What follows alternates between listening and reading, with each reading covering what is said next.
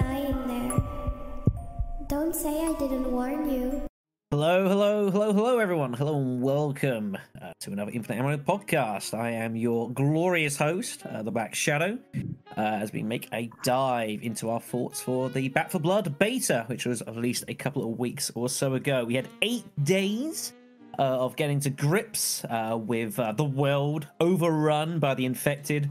While the cleaning has ended and Fort Hope has shut its doors, we have convened to give our thoughts upon the beta, what we thought of it, what we hope they might improve, and ultimately what we think might be produced for the game come October 12th. We shall see how we go. Anyways, we're joined by our cast for today, opening up with Unlovable Boss, everyone's favourite Renegade Operative. Hello. I don't know about favorite, but what's going on, everyone? How's it going? And hopefully we have a great podcast tonight. I was trying to be kind. So. I mean, if someone else was here, then I would get like sort of ousted out last. But you know, that's a little inside joke. Brutal. Alongside us as well, being joined by AK Austin. Hello. It's AK Austin. I'm glad to be here again, and very excited since we had to delay this for a week, but we're here now. And last up is Cryo Gaming. Yeah, save the best for last. I'm just kidding. Hey guys, how's it going? I would say there's a best for last as we're missing someone, but if he gets here, I will berate him happily. Don't worry about that, kids. So, Back 4 Blood, as I say, ended about 3 weeks or so ago. I definitely had plenty. I mean, we all had obviously plenty of chance to give the game a spin on, Survivor, Veteran. Out of curiosity, did anyone here actually give Nightmare a spin?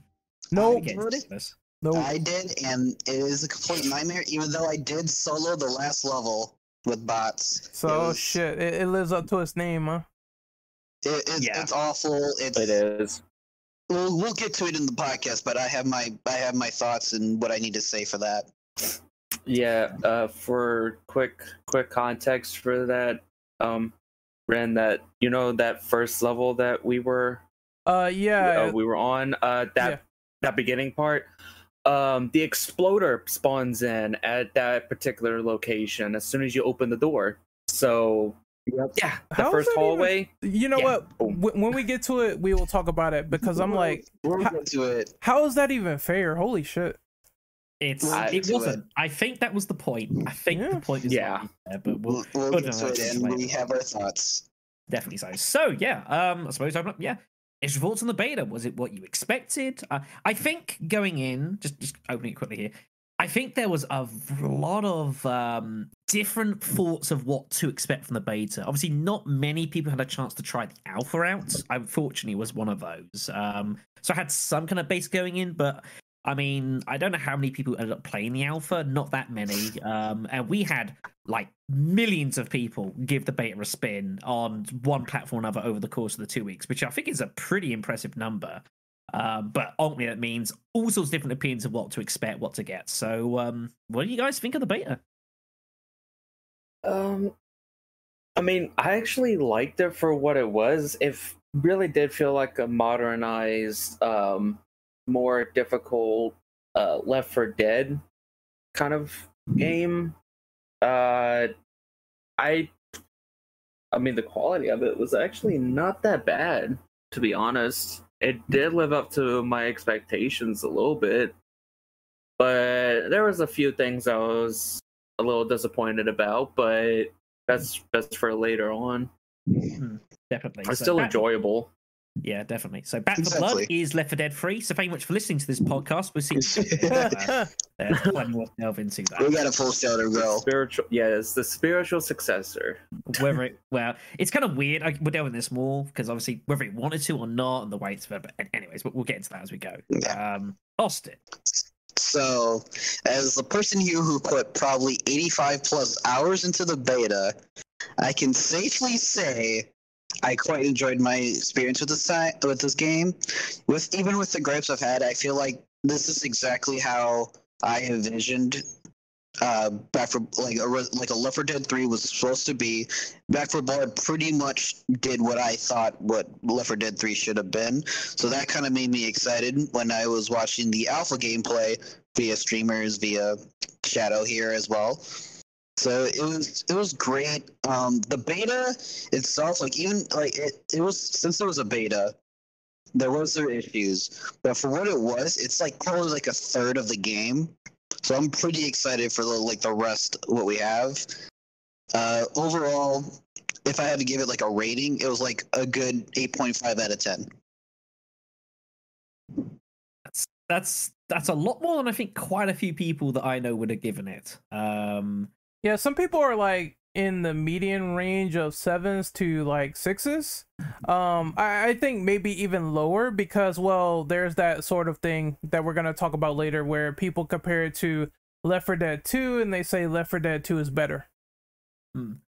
That's fair enough. Yeah, again, this is where it comes into, I think, there's a lot of different expectations, and ultimately, a lot of people's expectations are going to be on Left 4 Dead and Left 4 Dead 2, which you could argue might be fair. It might not be fair. It's kind of something they threw themselves into, which is like their own fault, you could argue. I mean, when you decide you're going to develop a game, you know, and basically part of your seller point is say, oh, hey, we're the guys who did Left 4 Dead, so you can trust to make a good game.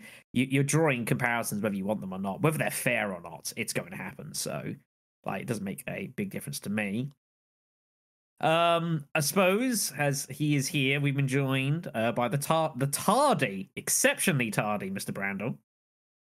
This is Michael. There we go. I'm sick, so I took a nap. Fair. Our thoughts are sent to Mr. Brandel then and his family. Fuck your dogs, man. Give me your medicine. I took a nap with my freaking kitten. It was adorable. Fair enough. So Brad, what do you think of the beta? Like, how much of a chance did you get to play the game? I don't know how much you got to spend with the beta. I didn't play much of the alpha as much as I wanted to, but I mean the alpha, the beta. I played more of the alpha when it was out than the beta, but equivalently though, I put in at least about maybe 6 hours, more than that even. About right. It's still a hefty sum for for a beta. Like, I put in a fair few only because I was trying bits and pieces. About 20 hours. I probably put in more than that, I reckon. Yeah, it's 25 to 30 over the 8 days. I put in my fair share. That's for damn sure. I will say, because I don't know if anyone else here actually ever played the alpha. No, I just watched it. I played the original alpha. Oh, you played the alpha as well? I played the original. You think it was a sort of a step up from the alpha? I mean, the alpha to me was kind of a bit bare bones. So.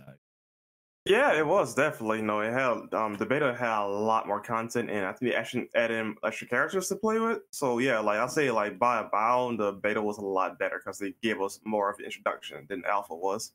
Yeah, the alpha. I mean, alpha's they're a trial run. I think that's the thing I took from the alpha was trying to get an idea for what Battleflood wanted to be. And obviously, that was where they first gave the idea of like how the card system works, and kind of like there's sort of more.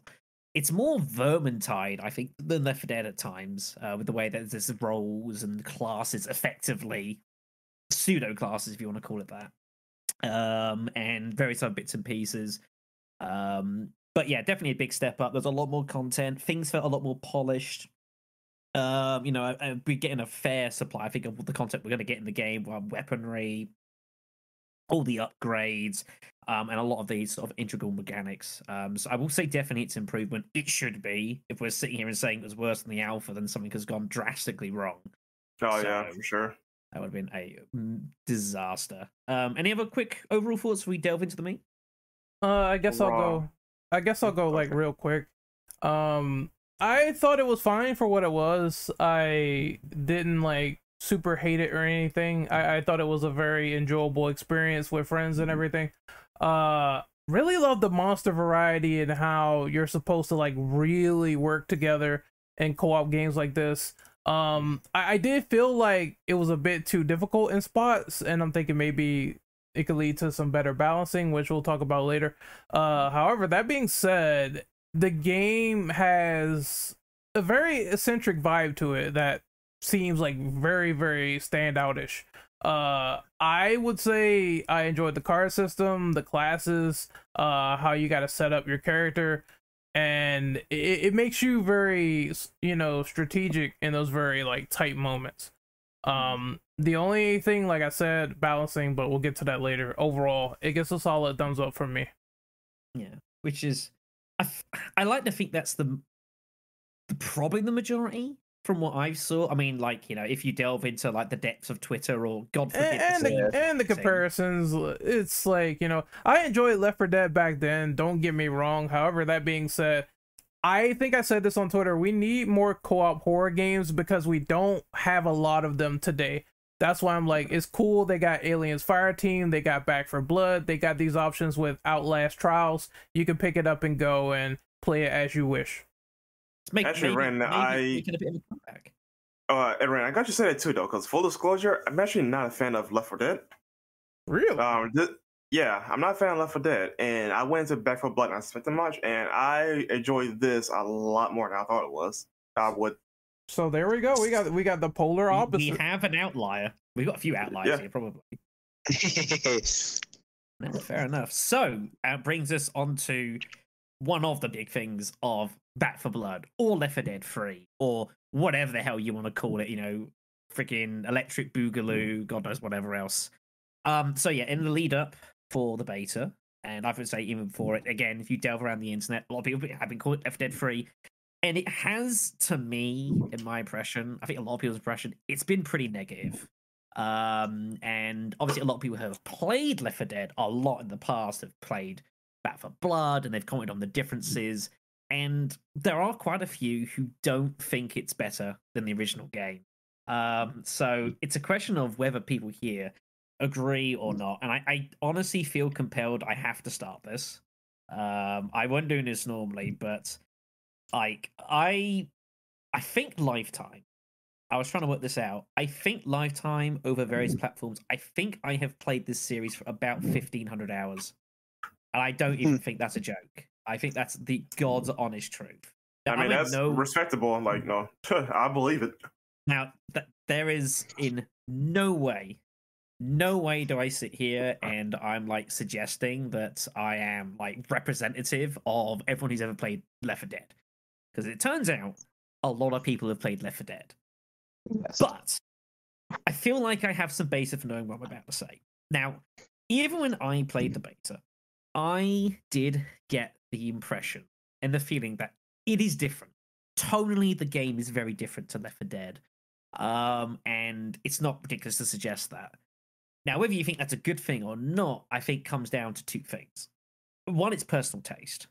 Because some people like quicker gameplay, some people like more kind of, I wouldn't say slower gameplay, but I think Back 4 Blood is a much more methodical game. I don't know if that's a fair thing to say. Maybe. No, maybe I think that's pretty fair. I think in comparison to its older brother. Yes. Yeah, with the car system and the setup. With the car system and the setups, yeah, I would definitely agree that it's different in the fact that it's a lot more tactics to that game compared to Left 4 Dead, where you're like, you go in guns blazing, that's the crux of that game. Yeah, I will say at least with that, they don't exactly like force you to play exactly like that. At least they have it set up for like two different options, classic and then that. Because from what I remember, what the devs said, they said that they added the cards in to change it up for veterans. That makes sense. I believe. Oh no! A good thing. I think for veterans and new players, but for veterans that prefer the old system with no cards, and they added the classic system. Yeah, which is a good thing though, because if they didn't, and this game turned to be a worse Left 4 Dead 2, then people will like, why is the game exist? They just go play back the old game. I think given the company behind Back 4 Blood, since they did work on the Left 4 Dead games, it's clear that they actually do. Even back then, like they did care a lot about their fans, so I don't think they would leave them hanging. What's the phrase? Hung out to dry. Assuming the same talent was still there from those old games to now, but that's different. Yeah, pretty much. But I mean, yeah. So when I think people that have played this game a lot, of the old games, have played this and said that it feels different, I do relate to it. But the question you then have to ask is, why is that different? And this is something I talked a lot about on my streams of this game, as to why is it different. And I think you have to take yourself back 10 years, which is difficult, to like whenever you first played Left 4 Dead, especially if you enjoyed it a lot. And I was thinking back to like the first 2 weeks I spent with the game. I absolutely binged the game. And I thought about, why did I really enjoy it? Why did I keep playing the game? What was it about it that pulled me towards Left 4 Dead as a series? And I think what people forget is the absolute... Left 4 Dead is a really easy, basic, simple game. You turn up with some friends, you buy it now for like $2 or however much it is when it goes on sale. It's like, like basically free. You sit down, you choose a campaign you like the look of, you pick a character that you think, oh, that kind of works. I like the black guy, I like the biker dude. Great. You pick them. You go into the campaign, you shoot some zombies, you have some fun. If the difficulty is too much, you can change it, whatever else. You literally just sit down and you play it. And you enjoy it. And for most people, I think it's a very entertaining, very enjoyable blast, and there's for a lot of people to get out of. But the main thing is that it's simple, and there's nothing to it. It's not a complicated experience. I think what a lot of people have felt and realized, but not quite recognized, is that Back 4 Blood is a significantly more complicated game. You've got the card system. You've got ammo that's no longer universal. You've got weaponry that has all sorts of crazy upgrade, with modifications. You've got like upgrading your items. You've got more complicated systems for like how, you've got weak spots on specials. You've got all this stuff going on. And I think this is what is maybe being a turn off for some people, because they're used to just literally, it's like sit down and play. Left 4 Dead is like an arcade game compared to Back 4 Blood. It's completely different. While the base concept is there's 4 of you, you're taking on the infected, and that's wonderful, that's great. They're two, I think, more fundamentally different games than anyone really cares to admit. And I think that is what is causing some problems for some individuals. And I think that's fine. I don't think there's any issues with recognizing that and think it's a bit of a turn-off, because especially nowadays, gaming like now compared to 12 years ago is like lightning pace. Just look at a Call of Duty game, for example. It's worlds apart from where we are now. And I think that's the issue for some people. Back 4 Blood, you have to take it slower. You've got to take it more carefully. And that's not for everyone. Yeah, I feel like, though, with the cards, it's, like I mentioned, it's an option if you want to use the cards or not. Most of the people that I've seen when they've compared Left 4 Dead 1 and 2 to Back 4 Blood is just more so basically the difficulty in each. And yeah, I mean, in each setting. That's the main thing I've seen people complain about, because on I'll get into the specifics about that in the other question. Yeah. But basically it's just the difficulty, because I know when I played Left 4 Dead 1 and 2, even on easy, it was still a little bit of a challenge because of the hordes and everything like that. It was still it was still a little bit of difficulty, but in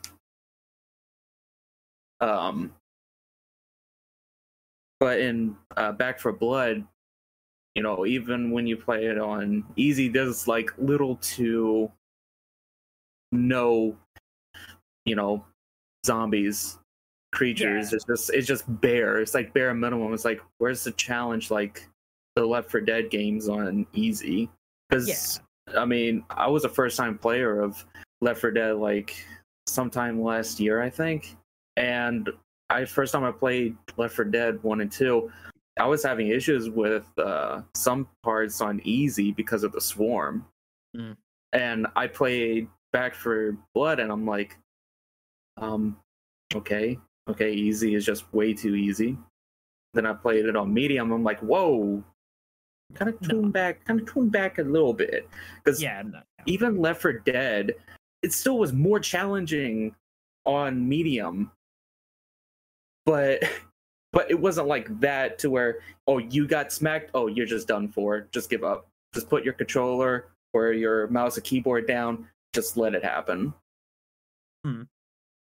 Yeah, no, I think a lot of people, I don't think I've met anyone who says that the difficulties are quite right. Like the jumps from Survivor to Veteran and Veteran to Nightmare are like different games. It's completely astronomical. Yeah, they really are. I don't know why you would make them so drastic. Yeah, but I mean that's what the beta is there for. But I mean, if that was what they were gonna put out like initially, then I'm kind of terrified. Well, yeah, it's a weird one because it was the same with the alpha. The alpha was very similar. The jumps, the difficulties were huge, and yeah, personally, for me, although again I've played absurd amounts Left 4 Dead, you go from Veteran, which to me is kind of easier than easy in Left 4 Dead, because you don't get horde rushed as much. You know, it's not as adrenaline. You know, there's a lot more narrow corridors. There's a lot more opportunities to funnel. There are some open areas, of course, but nowhere near as much in the game like Left 4 Dead. And then you go to the other end of the spectrum being Nightmare, which is effectively impossible. Yeah, because I saw some YouTubers that I follow. They were playing it, and like as soon as they got through that first corridor, suddenly, the big exploder comes out of nowhere saying, "Hi, how are you?" And it's like, okay, okay. Just immediately just give us the big guy. I think the problem is you take so much damage. Exactly. I'll let you go, Red. But yeah, you get through. You take so much damage. You can't carry on because you're just completely crippled.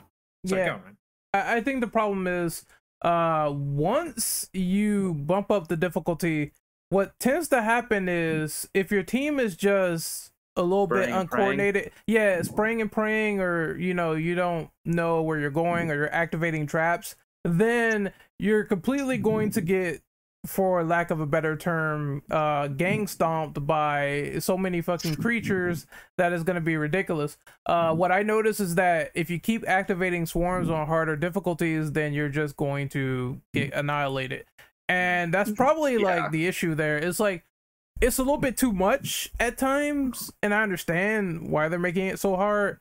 At the same time, it's like annoying. You gotta have like high tier teammates in order to really tackle the veteran modes. Yeah, it's like they're betting too much on the farm of, having good teammates. And a good car setup as well, like people who run and get shit immediately and go for the objective. Like you cannot be lacking behind. Yeah, they're only thinking about like one or two variables, and I understand about like, there's only so much that they can really like focus on, trying to make it simple for everyone who's playing it, but you still got to think this kind of game where you can team kill and everything like that. If you're gonna play it on a high difficulty, and the team damage to each other, it's very high. Friendly fire is very high. You're gonna have a lot of people just going into those random parties and just purposely kill everyone. The trauma system really fucks me up, because it's like, if you lose that health, that's it, and you constantly have to buy it back, and it could be it could be a challenge. It could be very annoying. Yeah, and for me, this is just like a little nitpick. I'm just not I don't like how, unlike Left 4 Dead, if you get smacked by a zombie, even if you bash your way out, it still slows you down way too much. and I don't like that. It makes me feel like, okay, what's the point in fighting? But it's difficult. The problem is it's hard to outrun stuff though with Battlefront. There's a lot of situations, especially with hordes, where you're kind of forced to fight or at least do something. Well, I mean, the thing is though, even if a zombie smacks me and I bash them, I'm still like incredibly slow. It's like one zombie doing all of that.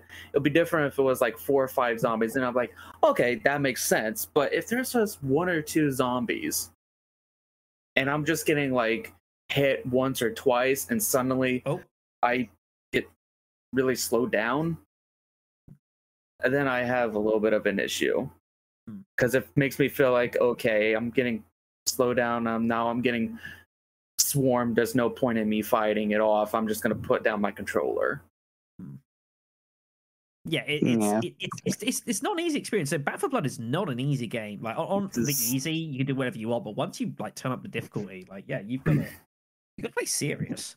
And I think that's fine. It's just the problem is you've got 3 difficulties when you probably have space for 5, maybe 6. And that you don't want 5 or 6 difficulties. It's called you need to tighten these brackets up a little bit because it's a little bit too insane currently. And if that makes its way to the final product, I'm gonna be a little worried about that. Yeah, because out of all the games that I've played that had multiple difficulties, medium was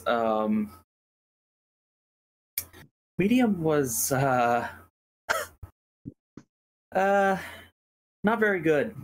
It was one of those games where they make it completely ridiculous. I mean, it wasn't for me. It was not fun playing the game on medium. Didn't enjoy veteran at all.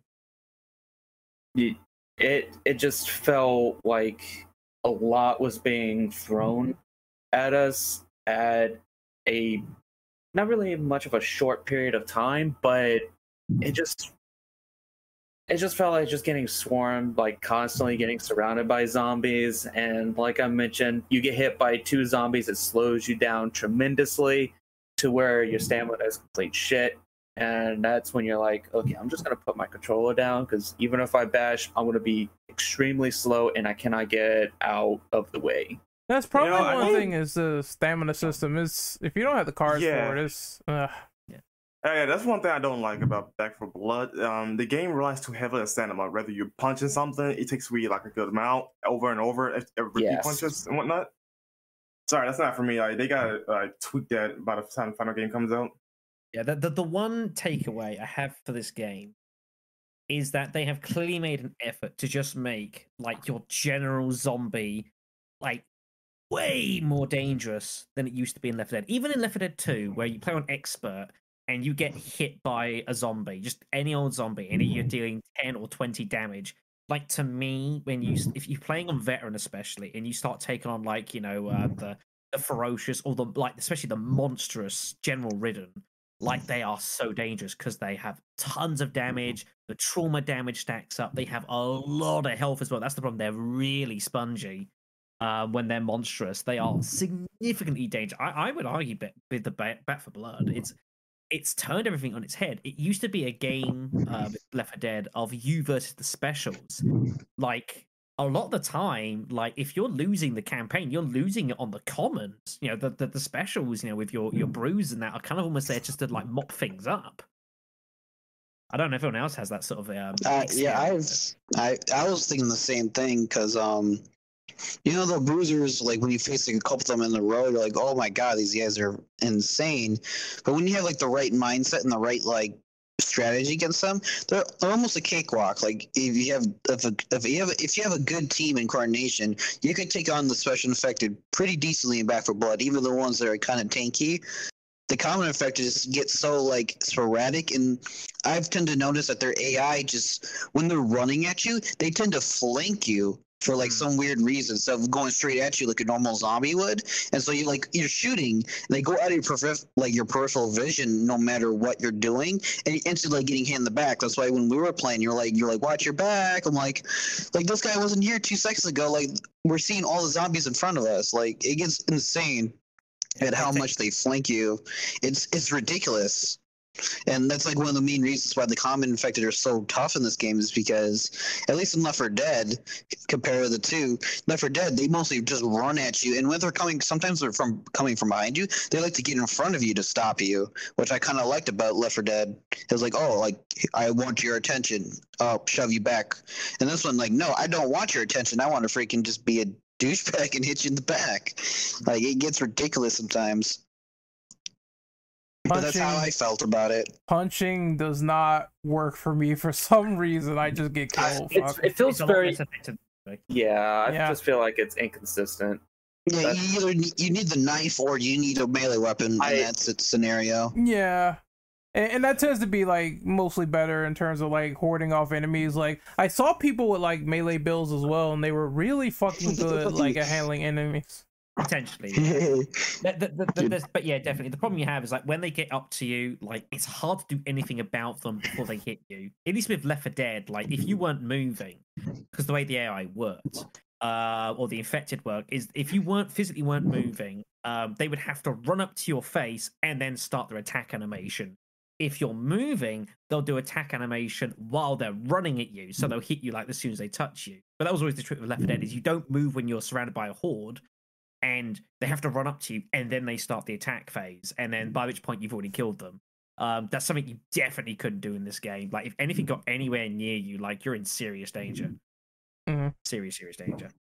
So, one thing I am curious to ask about Go ahead. is, because it's something, again, I think a lot of people are more positive about overall, is the fact that there's now role systems with all the characters. You've got, like, you've got your healer, you've got your marksman, you've got your stamina people. Do you think this is a good idea, or should it just be anyone can do everything?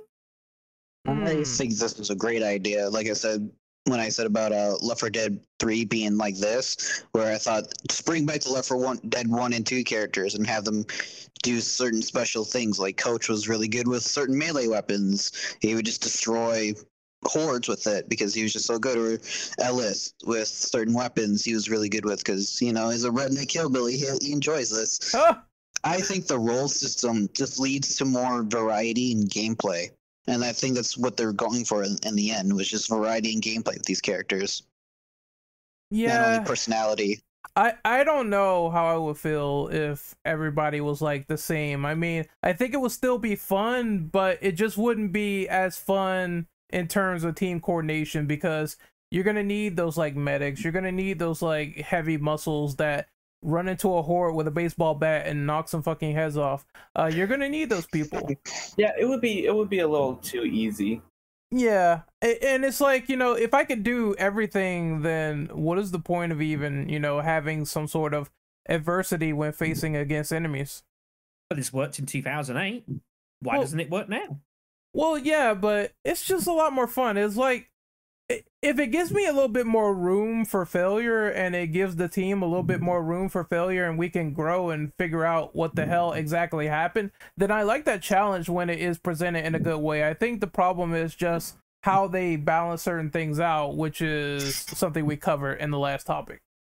You think it's Do you think it's maybe it's an attempt to kind of like place more of an identity onto the players in the game, so they kind of, like people feel like they have a place in the team, if you will? Is it a case maybe the game's just catered toward groups of friends tackling it rather than just random public games? You definitely have to think about it. That's one thing that this system is probably known for. It's not like you could just simply jump in, mindless shooter, bam, bam, bam. It's like you now have the free reign to pick these classes, pick these sets, and see what is sort of your play style. And that's probably one of the intricate things about the game, is it makes you figure out what to do and what you like doing with these characters overall, and sticking to it. If you want to be a medic, sure, no problem. If you want to be a brute or a heavy muscle, sure, no problem.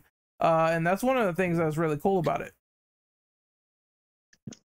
Yeah. Anyone else? Yeah. Brandon? Yeah. I think everyone just commentary provided to you by Sir Brent took his answer, so that's probably why. Yeah, it's let me just impress him. Yeah, it's good. End of discussion. Yeah. then. All right then. So I will add to that. That is why a lot of people. Because since someone brought up COD a while ago, when COD Ghost came out and they introduced Extinction, a lot of people liked that game mode because it introduced classes. You could be a specialist, you could be a medic, a demolitionist, etc. You had variety to choose from. It wasn't just, oh, you get to do, every little thing. The game mode actually required you to work as a team to get to the objective, finish it, and get to the exfil, which was the start of the map. Yeah. So I'm actually glad that they introduced the class system, because the time difference between the first two games coming out and now is during that long time frame, we've had plenty of games where it was pretty much the same thing, almost like Left 4 Dead or something, or borderline-ish, but it was its own thing. But it had its own classes where you have to work as a team to complete an objective. So I'm glad that they actually, like I mentioned before, that they modernized Left 4 Dead. This is pretty much Left 4 Dead modernized. Yep. For the new age. So totally agree with it.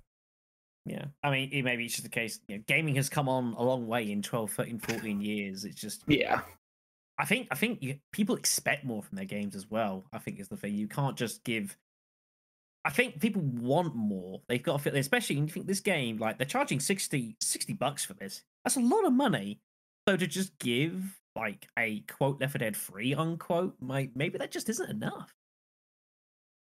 Maybe food for thought. All right then. So yeah, we've talked about lots of bits and pieces. So thinking ahead, I suppose, towards October and things that need changing, perhaps need improving, whatever else. We've already talked about difficulty. It's probably a bit too crazy. Nightmare Pudding's turning down. What else do you think needs to be changed or introduced or might be missing? Maybe the idea around shorter campaigns. Because I did feel like initially it was going on a little bit too long for my taste when I was playing it. I don't want like all campaigns to be like short, just some short campaigns where you could drop in, play for like maybe 2 or 3 levels, drop out. Yeah, I mean, the thing there's a strange system that I think they are going with, and that is kind of like I don't know if they're going to go for the whole way. Maybe they're not. Maybe they just did it for the beta, but you had like this whole like first campaign, and then you follow on immediately to what is going to be the 4th campaign. So are they going to have it? You do campaign 1, then 2, then 3, and then 4, and then maybe a 5th afterwards. I mean, surely they can't be doing it like that because it's way too long.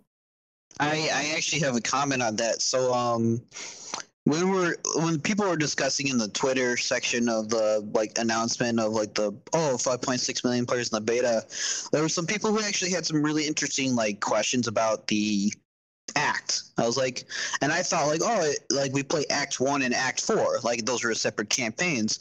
It turns out we're still in Act 1. We're just in Chapter 4, Mission 1, 2, and 3, and 4, which has me to believe that there might be more than one act with there might be an act that has 3 sections. There might be an act that has 5 sections. We don't know. But so far as we were playing, we were only playing Act 1, and we just played the first section and potentially the last section of that act.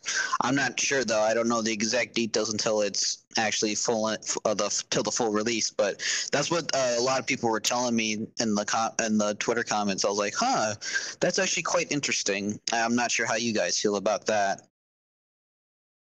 I'm not sure what I think about that actually. It's weird. Maybe it's really weird. Maybe I didn't notice it the first time around because I was too busy like trying not to die. But it is strange that it is going on for like that long and you really don't know. I guess that is a testament to the game itself, and probably if you're enjoying it that much, then you're not gonna really pay attention. But again, I think it all goes back to maybe it could be centered around the difficulty. Like if you want to make a really long campaign, I feel like maybe that should be for the hardcore players. And if you want to make something drop in, drop out, then easy probably shouldn't be that long. Yeah, it's a tough one because the problem you've got, I think, is that again you have to think back to what came before Left 4 Dead 2. And again, one of the beauties of Left 4 Dead was the fact that you could just pick it up and play. So you would literally, you pick a campaign, you do a campaign, and then you pick another campaign, you do that another campaign.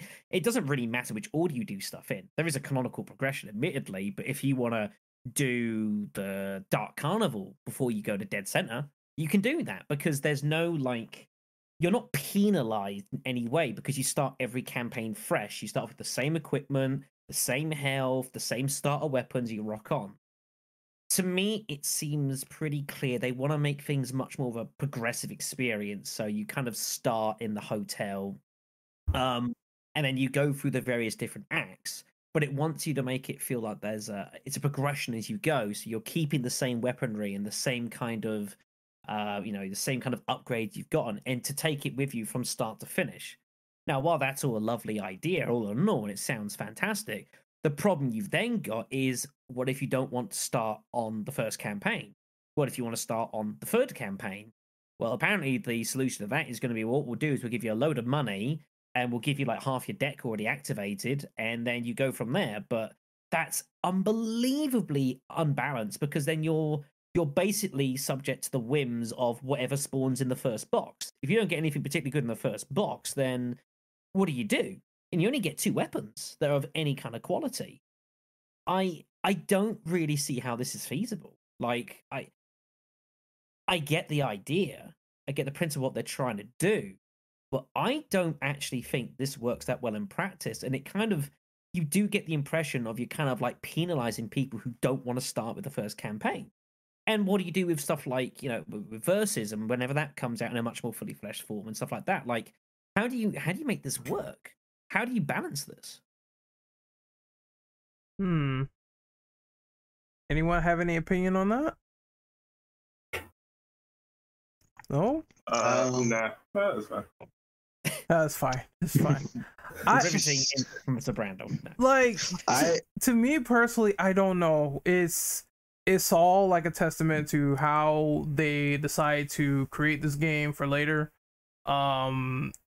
Again, I get the sentiment that maybe some players are going to be a bit disenfranchised when it comes to trying to get into like later chapters or not wanting to do this or do that. But I don't know. I feel like to make a good online game, you should be able to cater to most people.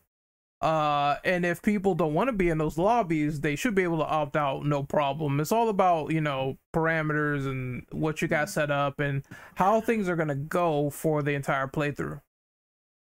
Yeah. There was something else I noted as well, is the fact, because like, I think their defense for that is they'll say, well, like if you, when you quit out of a campaign, it like saves your progress and then you can rejoin at a later point. But the problem with that is at any point you come out of a campaign and you go back into it, you lose one of the strikes that you have for the team. So you basically lose a continue for quitting out and carrying on at a later point.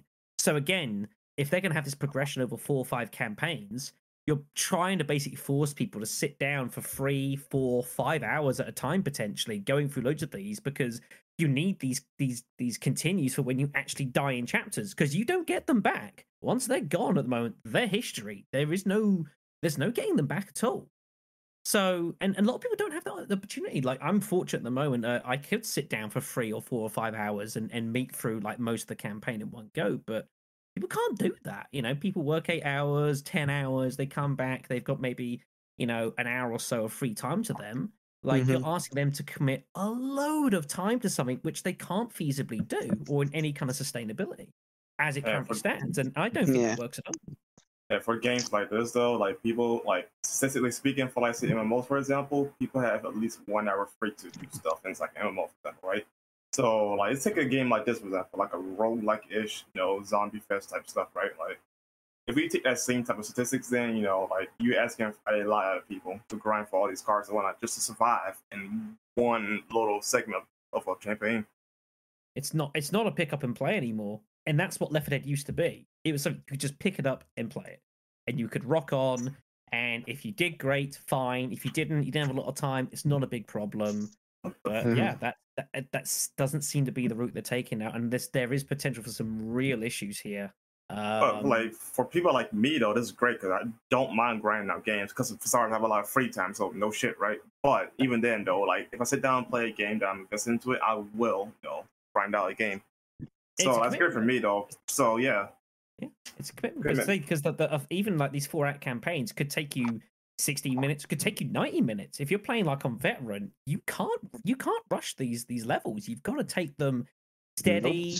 Carefully, methodically. They're tough, they're punishing. You can't run through it. So like it's a concern. I don't know how justified a concern it is. I'm hoping by the actual in October 12th it won't be as much of an issue some way, but it's like I can see it down the line. It takes you back to when I was playing Resident Evil Resistance, and like I was enjoying the game when it first came out. I was playing it, but I was seeing these issues down the line, and I'm like, if these don't get addressed, there's some serious problems coming, and they weren't addressed, and the game died. So it's I'm having a bit of horrible flashback here, which I don't want for that run at all. Oh jeez. Oh, don't worry. Yeah. Like Reavers didn't even come out of the womb, so.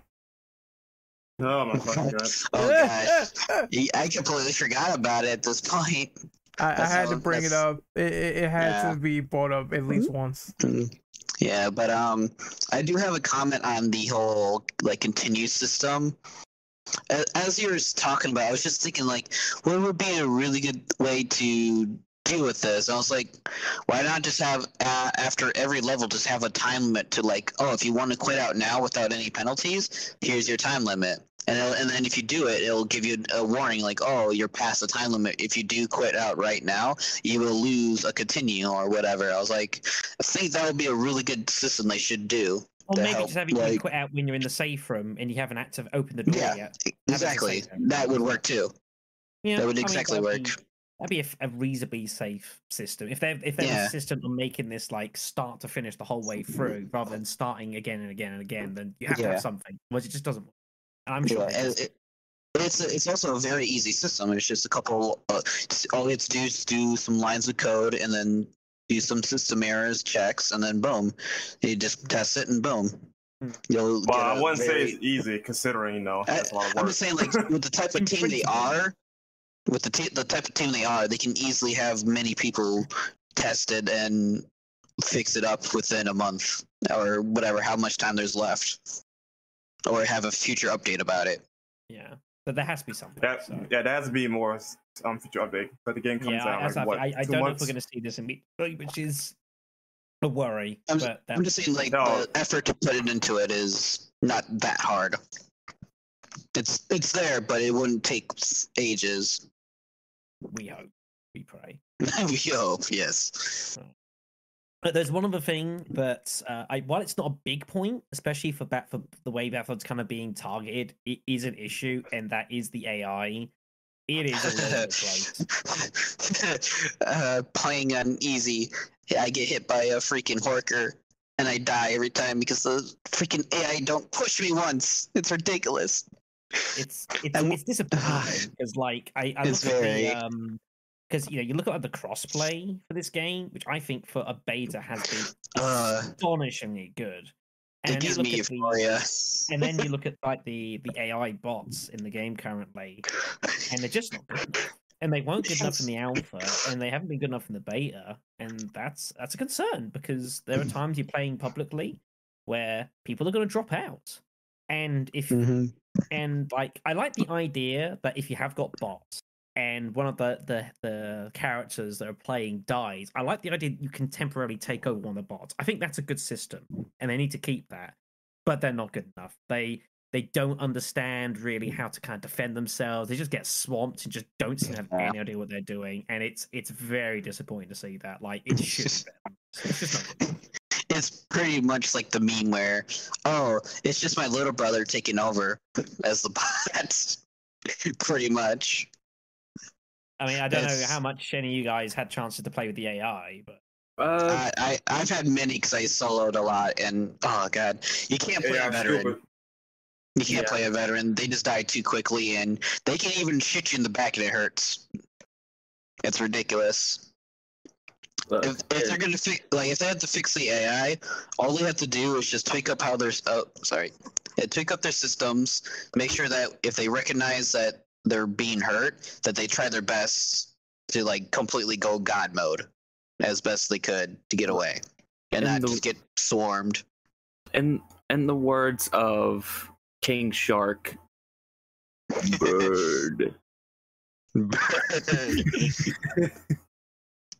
I hate y'all. God damn. Damn. New friends. All right, now I really hate y'all. It's gonna turn into a King Shark podcast. Not much. Make our friends. Oh damn it! That doesn't even look like me. But yeah, that's the only absolute damning thing I would say about this game. It's not good enough. That needs to be improved. It's just not good. So I think it's been very apparent. There's been so many people I've seen with like forums and like actual they took screenshots of feedback of entire paragraphs saying like the AI needs to have this fixed. They need to be very similar to this. Yada yada. I'm like, the AI doesn't work. The AI doesn't work in its corresponding difficulty. Yeah. Even on easy, it's like you can see them. There's just times they just don't seem. Now, I'm not saying Left 4 Dead they're perfect, and to be fair, like Left 4 Dead bots got a ton of stick, which I think is unjustified. They work differently than human beings. You just have to understand that and work around that.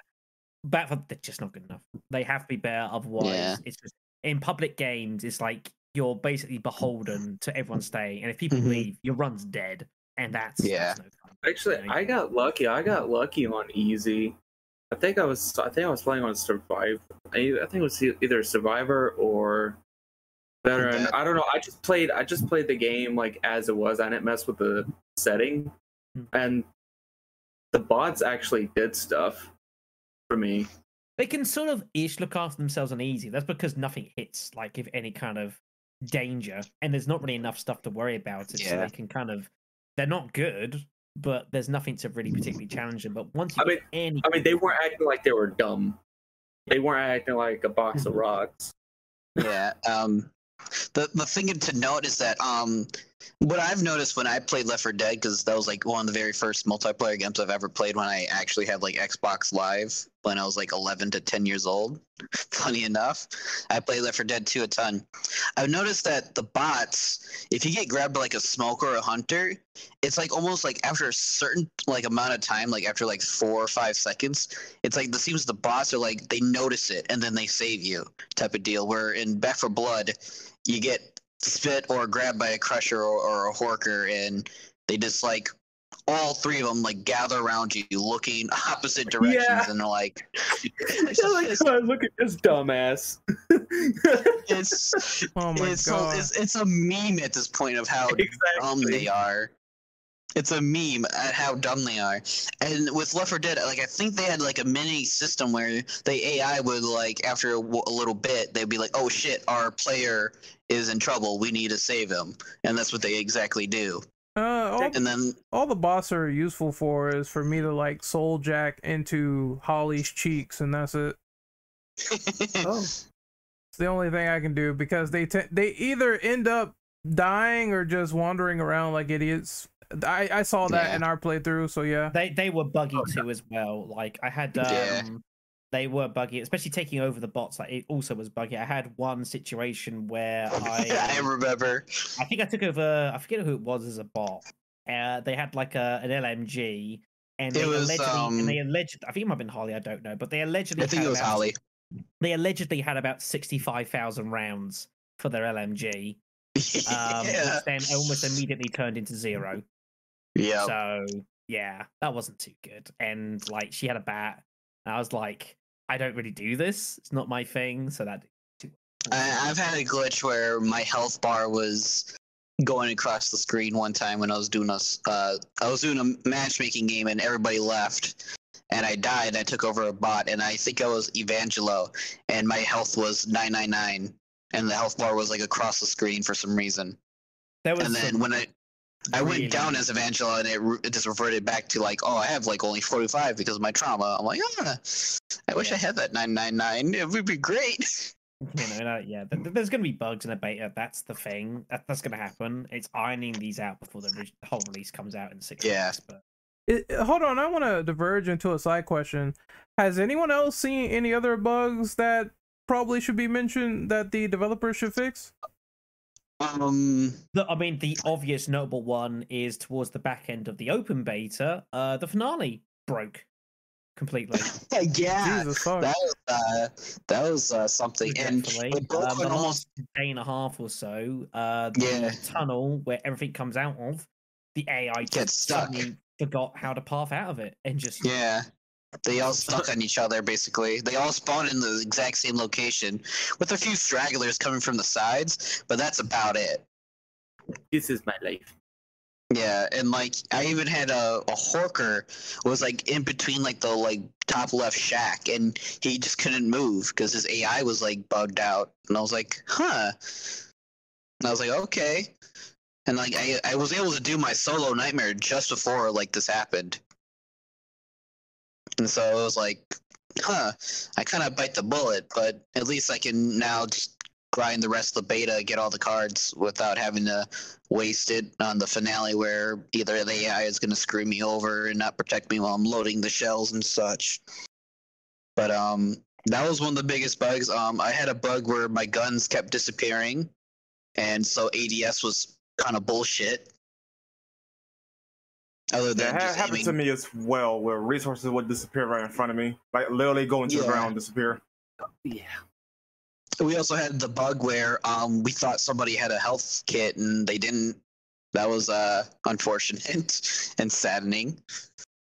One last bug that I can remember noting is that I think I killed a bruiser and another one spawned right on top of it after I killed it. It was very obscure, but it only happened like once when I was playing. Yeah, I don't think there was as many. I didn't come across as many as I was expecting. There was definitely some graphical issues here and there, a few other bits and pieces, but it wasn't too bad compared to, say, some other notable games that have been managed to find full releases and be unplayable. I won't name any names. They know who they are. Just do not get this game on PS4 or anything like that, because that performance was awful. Like the difference between like console and PC is starker than I realized. Honestly, that's exactly why I want to get on PC. Yeah, you know, if my Game Pass holds up by then, I will get on PC. Sorry. Oh no, you're fine. I was just gonna say I played the beta on the PS5. Yeah, I had personal issues with the whole fact that I was shooting someone in the ass and the blood splatter was like not even hitting the ground. So... Wait, what? What? Wait, that can take out of context. Sorry. What I do wrong? We're not talking about hemorrhoids here, alright? Flip it! God damn it, I hate you guys. Jesus Christ. That's a Twitter post right there for you, Ren. Yeah, that's a Twitter post Merry for you. Christmas. There's one for me. Yeah. What were we talking about again? I completely forgot about that. Something about hemorrhoids. I don't know. No, before that, like the actual topic on hand. The console version. Performance, correct. Xbox was actually decent. Like we didn't have terrible drops, and I'm playing on like a fucking base factory one, and it's like over 8 years old. I've had this thing for like almost a good third of my life now, and it's held up really well. And playing the game, somehow like, I think.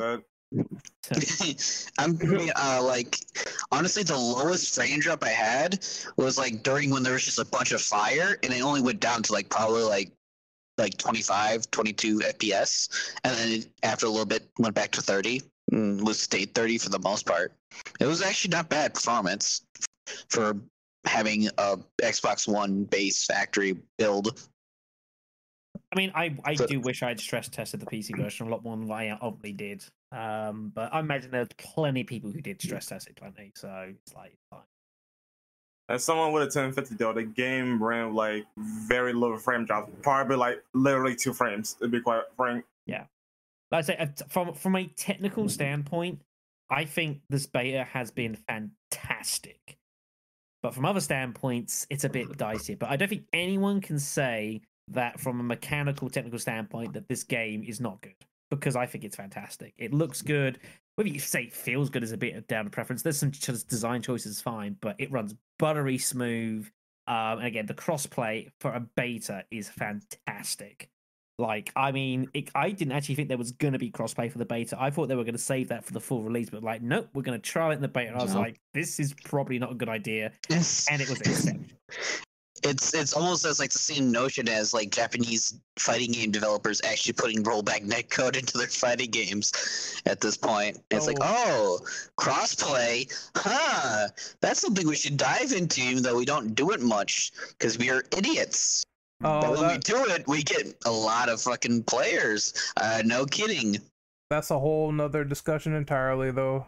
I'm just saying, like, the whole idea of like crossplay and rollback netcode is like kind of similar, like situations where they just don't do it much because of holder companies and producers saying like, nah, we don't want this, and like Sony being stingy as fuck. So here's the thing, I do think that they should consider crossplay because it's the only way to keep the game alive after launch, and that's probably the only reason why it was super good in Back 4 Blood is because they considered it, tried, and we got to play with each other. Like, once it's not in, it kind of sucks that we can't do it. We got to be on the same platform. So my friend, could you rephrase that?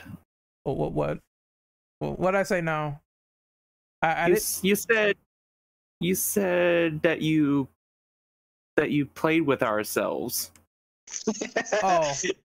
Well, I mean that's true after the podcast. That's true after the podcast. That's like after dark, so don't worry about it. Oh. Expressive, collaborative. I'm not necessarily representative of the views of chaos here in the syndicate. Well, look, the zombies got a jack off hand for a reason. Don't worry about it. Okay. On to some much more technical conversation. What do they have to jack off? Maggots out of the freaking hole? Okay. Now we can really move on. Okay. So we've got this from what we want to see to a much more technical conversation about stuff related to the subject at hand. Ah, shit. So we talked about it plenty, and it's something that we need to dive into a bit more, and that is the card system for the game. This is a sort of pseudo experience / development / kind of class development system that's been brought in. It's basically the biggest change I would reckon between Left 4 Dead and this. And it is a barrier of entry that anyone who wants to play this game for any length of time is going to have to delve into. We've already suggested that probably this game is probably better for having this additional sort of mechanics involved, but what do people think about the card system? Is it too much? Is it maybe too complicated? Did you understand it? Did you delve into it? It was interesting. It was interesting. I did like the concept of it. And I mean, it's not just the players put down a card and there's a modifier. I mean, the cards that the players get is positive. So like you could have fast reload and everything like that, but then the game could say, guess what, bitch, you're gonna do that? All right, we're gonna give our creatures like double the armor, stuff like that. Like the game, it goes, oh, you want a positive? Okay, we give you a negative. And I like how it's just not just positives, it's just also negatives. And also the fact, like I mentioned at the start of this, that you get an option of whether or not you want to play cards, or if you just want to have the classic system. But as far as the cards, I like it. It's interesting. Oh no, you're fine. I think it definitely gives a feel of like an arms race of you against the region. It's kind of my impression, obviously, because obviously you're beefing yourself up, But I think that was one of the issues that Left 4 Dead always had, was that as you get yourself better equipment, better weaponry, how's the game kind of compensate to kind of make up for that? You know, once you start getting like laser AKs and bio bombs, it's like, you know, the game is kind of half over. So I think this is the response to try and find a way to counterbalance the game's, the improvement of the team, its progression with better equipment. I think that's kind of one of the things it's trying to counteract. Yeah, I actually when I was like experimenting, because I was starting to play a lot more veteran to see how many cards or what different cards they had, and it was very limited because I think it was the beta.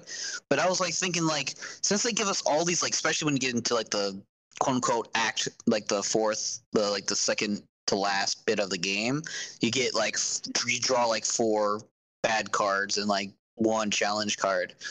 And it kind of gets kind of ridiculous. And I was like, well, this starts getting a little bit more unfair, and it starts, like, the balancing starts to sway into the enemy side, which is fine as long as it's not too much. But then it starts getting too much when you get on, like, and sometimes in veteran, like, you get mist, ferocious, and monstrous ridden. I was like, and I was thinking to myself, like, well, a good way to balance it, to make it fun, why don't you have where you can get it like 1 or 2 like good draws, like you get good cards, like, oh, there's more copper in the game, like you get ready to be like a bounty hunter. Ridden will give you, like, killing a special Ridden will give you like an extra 20 copper or something like that. Or, oh, there's more med kits, or there's more medical supplies, or there's more weapons that spawn. Like, stuff like that would actually make variety even better, is having good cards. You just don't get as many as bad cards. Like, you get 1, maybe 2 in a level. I think that would be a really good, like, way to spice up having good and bad balance. That's how I feel, honestly. I think it would lead to more, you get, like, it makes it more RNG, but we've already played the beta, and it's like RNG hell is a good part of it. Yeah, I honestly, with the cards, it would have been better implemented if the difficulties weren't so inconsistent. Yeah, exactly. If the difficulties actually were better implemented, and then the cards would have meshed at least decently. Because some of the cards that we've seen, that's probably just like the tip of the iceberg for the final game. Maybe they just wanted to show us the cards that they were thinking, like, maybe we should, do you think maybe we should keep this the same? Do you think maybe we should nerf this card? Should we buff this card? Etc. Because sometimes that's what companies do in a beta. They just give out like a small fraction of what the final game gets, because they don't know, should we actually just keep this the same? Should we just lower what it does? Should we give it more rewards, etc.? So that way they know for, testing, because during this entire thing they're conducting their own tests. They're gathering the results. Because everything that we use, all the cards and the weapons, it ends up getting fed into their system. So they're like, okay, we noticed that people are using this and this. Let's take a look at how much damage it did to the zombies. They're like, okay, we can understand why people were using this. Let's just nerf it just a little bit. And then they fix it. Yeah, I guess folks don't care about it because they either just want to shoot things with no interruption, or they don't want to read it, from what I noticed. For me personally, it's fine. I didn't have much of an issue with the card system. Same. I got what was going on. I picked up the cards I wanted. I traded out my deck. If I wanted more damage, I do this, or if I wanted more healing, I do this, or more stamina. It's very relatively simple to understand. It's not like a high complex RPG where you need certain builds in order to go into a battle, and if you don't know what you're doing, you're gonna get squashed. It's not like that at all. You definitely do need some knowledge going into it, but you can basically marry this with your character and your build, and it's very good. Like, it's very simple to understand. So I can see both sides. Really, I can see the side where it's like I don't want to really read, I want to shoot. And if you feel like that, there's classic mode. But if you do like that attention to what's going on with your cars, then it's very simple to get into. Especially if you already like modifiers in games. Like, like for example, like people that play games like Destiny or Destiny 2. You know, when you play Nightfall, the higher you go, you know, the more modifiers that you have. If people like modifiers like that, then they're obviously they are going to like the car system because it's going to give them more of a challenge. But also for people that like Left 4 Dead 1 and 2, this gives them a little bit of even more of a challenge. There's them. options. Yeah, there's options, and options are really good. I would not take that away from the game. No, that's options should be a huge part of all games like Back 4 Blood. Yeah, exactly. The more options that you have, the better results that you get. And there's a reason why I main Holly as a melee build, because it's so fun playing as Holly with the melee build. You become a living god, especially on easy, even on veteran. When you get certain perks and stuff, and it just all works right, and you get the right amount of weapons, you can just go through hordes without taking much damage, and you have your squad mates to keep you covered. You just crouch down and just keep swinging. It just becomes a fucking joy fest. This is why I've compared this game more to like a game like Vermintide. Like Vermintide, yes. And Left 4 Dead. Because I think there's more in common, you know, with the way the classes work and like, you know, the modifiers and that sort of thing. It feels much more like that to me. Like I put in, I think about 100 odd hours or so into like Vermi 2, and I enjoyed my time with Vermi 2 overall. But I definitely get much more of a vibe with that. A couple things I will throw out, just for the facts and such. They did actually change how the card system works from the alpha to the beta. For the alpha, what they did was you had like your 15 cards that you picked.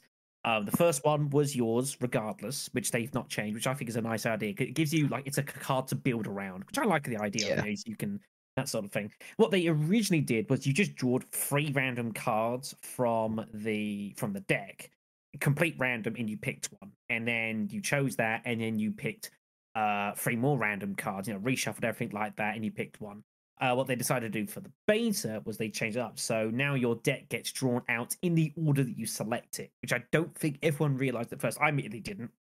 I didn't spot it straight away. But your deck gets drawn out as you set it up. So you can so there's a lot of opportunity to kind of methodically kind of construct your deck as you go. So you get the stuff you want sooner. And then have the less important stuff later on, try and segment when stuff kind of gets drawn in, some flexibility there. I don't know if that's a better system. Maybe just having a more randomness maybe contributes a bit more to the chaos of the game. I don't know. I mean, I think your mileage is gonna vary on that. Yeah. There is one concern that there's a bit of a beast in the trees that I worry about with the cards. And I am concerned it's going to be a significant barrier of entry for people, because not everyone wants to sit down and have to learn how this system works in order to play this game for any particular time. Some people just want to sit down and just kill shit. You know, it's why Killing Floor, for example, has done pretty well for itself. I believe it's still receiving updates and such. It was the last time I checked. Yeah, 2 is still getting updates. Yeah, which is incredible. When did that game come out? Like 2016? Yeah, I would say 2016. Yeah, so it's 5 years and still going with new content. I mean, that's an incredible achievement, and the beauty of it is because you just sit down and you just kill shit. That's the whole idea of it. My concern is that start the music. Yeah, my worry with Back 4 Blood is that it's not a case of, you know, do you pick this card or that card? There is clearly a hierarchy of cards, and it's a case of better cards come later on down the line. The problem you have with that is you're then creating a barrier of entry for people who want to take on the hard difficulties. Like when I first sat down the beta and I played Veteran, it was kind of brutal. because your deck just isn't good enough to compete at that level. No. After 25, 30 hours, and I've got like all these various cards and I can sort of build decks around bits and pieces, significantly easier. Now, I accept there's also going to be a degree of familiarity with the game that's going to be factoring in, and that does, that should not be ignored. But like, you're basically forcing people to start the game on like the easy difficulty. Like, I was telling people, you can't really start this game on veteran immediately because it's just too difficult, because your deck you given at the very start is just not good enough. You have to get these stronger cards to be able to compete at a high difficulty. And I just don't think that works for Back for Blood. Like, people say about the charm of Left 4 Dead. The charm of Left 4 Dead is you just sat down and played it on whatever you wanted, and it was less a question of how many hours have you put into the game, and how methodical you are. It's a question of kind of how good are you and your friends that you brought along. Now it's not so much about that. There's a skill level, sure, but like to play veteran and potentially Nightmare, you're basically telling them if someone wants to play Nightmare, they've got to put in 50 hours into the game before you can take on Nightmare with any reasonable chance. And how is that a good selling point? Like, you can't sell a game on that, can you? It gets very like tacked on that sort of scenario where they kind of, it's like what's the word, it's like a yeah, it's like a almost system. It's again, I think of Vermi 2, for example. If you want to take on hard difficulties, you have to get like some of the best equipment that you can, and to do that takes hours and hours and hours of playing through campaigns and getting loot boxes and doing them until you get something that you really want, and then you can advance. Like, is this the route Back 4 Blood really needs to go down? Like, it just, I don't think it works, and I'm a little worried that 2 weeks down the line, 4 weeks down the line, that this has become an issue that's going to become more apparent. And if it does, what's the solution? Do you just suddenly make stuff? Do you just unlock all the cards? If you do that, what was the point of playing in the first place? Like, you're artificially leveling the playground when you've designed a game to not be like that. And it's evident as well with Versus, because you play a game in Versus and you've got all like 160 odd cards at your discretion and disposal immediately. So it's obvious that for the campaign, again, they're going for this progression system. But then if people like myself want to take on the game at the hardest difficulty, I'm staring down playing for 30, 40 hours before I can conceivably do it and think I have a realistic chance of beating it. I'm worried about that. I think that's a concern. I don't know if it's just me. I don't know about any of you guys, but to me, I'm worried about that. I mean, I can see your point, but honestly, like how things stand, like veteran, even though it is a big jump from easy, but when you do get like that certain point where you get comfortable in veteran, it becomes a nice, decent challenge. But it's sort of like how you play on advance in Left 4 Dead 1 and 2. It's like, oh, this is like advanced. But then when you jump to Nightmare, it's like, this ain't expert. This is like beyond expert type of difficulty. And I can understand how you would feel about the car system, and I understand that. The problem with that, with Left 4 Dead, though, is there wasn't any system. It was just a case of how good are you in your experience of the game. Yes. This is this is a system that's, it doesn't matter. You could be the best player ever, but if you haven't put in 30 hours to get some of these best cards that you need for Nightmare, you've got no chance at it. And that's just, I just don't like that as a model. I just don't like it at all. And it just, I mean, you could argue at 30, 40 hours down the line, you're either going to be playing the game or you're not. But you want to be trying to encourage people. This game is built on replayability. The entire series has always been played on replayability. So is your replayability now just a grind off? I'm a bit worried about that. And just spoiler alert, no matter how many hours and how good your team is, Nightmare is impossible. I'm just saying that. Yeah, they'll change. Like, in the current state of it, Nightmare needs to be toned down by like at least like 35%. Yeah, to be even competent. Everyone knows this, though. I think it's everyone knows this. But I like the idea of the card system. I think it works into this kind of progression that you're trying to build into the game, but it is becoming a barrier. And there are going to be some people who will see this game, want to shoot some zombies, and they'll see this card system and think, what the hell is this? And it's just a turn off. And I think it's maybe it's one gimmick too far is my concern. Mm-hmm. Yeah, and it took me about, like I said, 85 to 90 hours to 100% get all the cards. And that's because I mostly had to play out solo easy, because every time I played veteran, the randoms were just not doing it, and I would be stuck with bots. And I can get past much on veteran with bots, so had to play on solo easy, and that was a slogfest. But when you play on veteran, it just completely almost doubles your intake in the same amount of time. So if you want to average it, it takes about like 65, 60 hours to get everything in the beta, at least the beta. Probably double in the full release. Minimum, I would reckon. Minimum, yes. Anyone else have any thoughts on the card system before we move on? I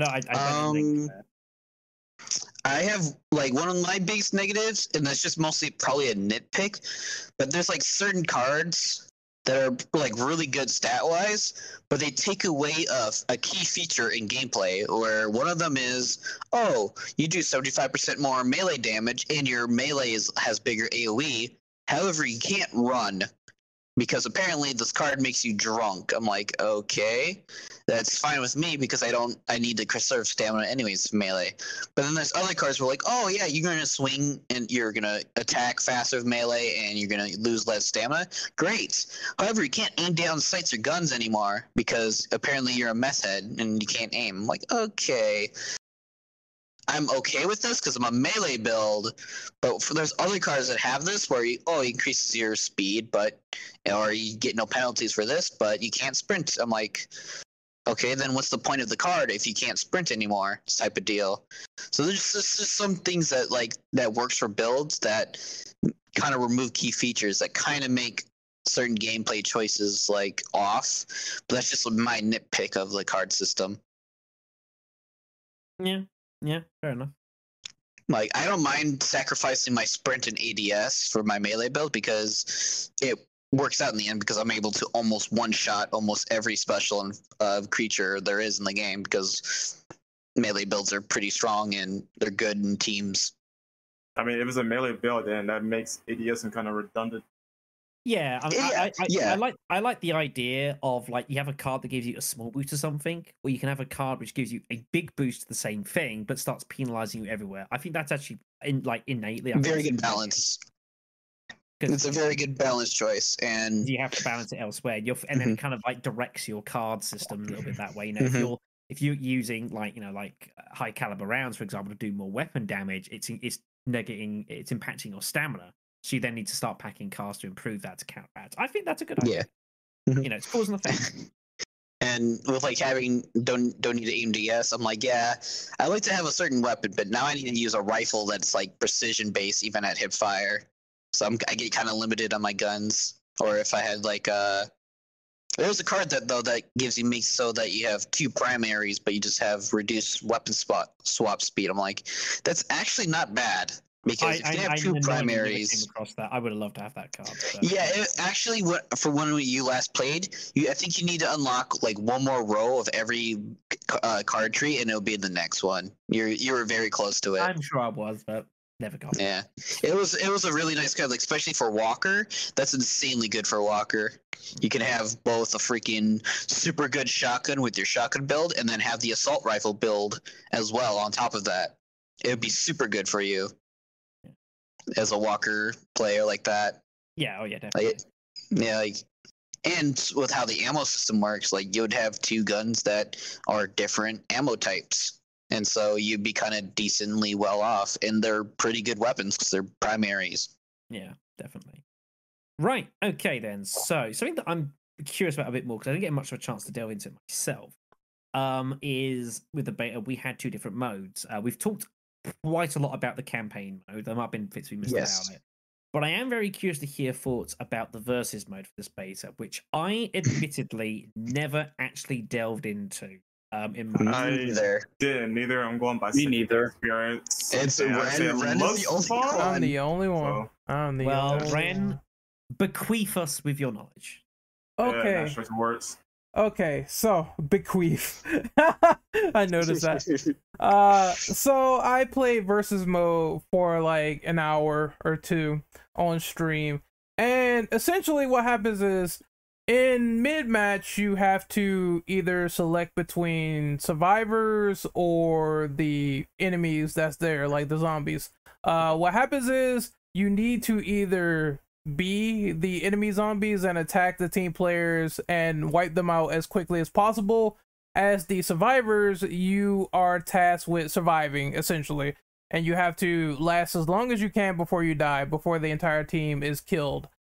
Honestly, as far as what I think on versus mode, I thought it was fine for what it was. It was quick, fun, and enjoyable. The rules are simple. You can also upgrade your monsters and your characters as well with gold in the area, depending on how well you do in a match. So if you want to have a crusher enemy, for example, run up and grab someone with an extended duration and they take more damage, you can buy that if you keep doing well in matches. And I think once 2 or 3 matches are done, then it's the end of the round and you basically either won or lost. And I thought it was like fun for what it was. I can see people not caring about this mode because obviously if you're a Left 4 Dead junkie, you're going to want to jump into campaign really quickly, no hassle. However, at the same time, I think if you're like itching to play something competitive and you really enjoy that sort of quick competitive gameplay, you're gonna love Versus for what it is.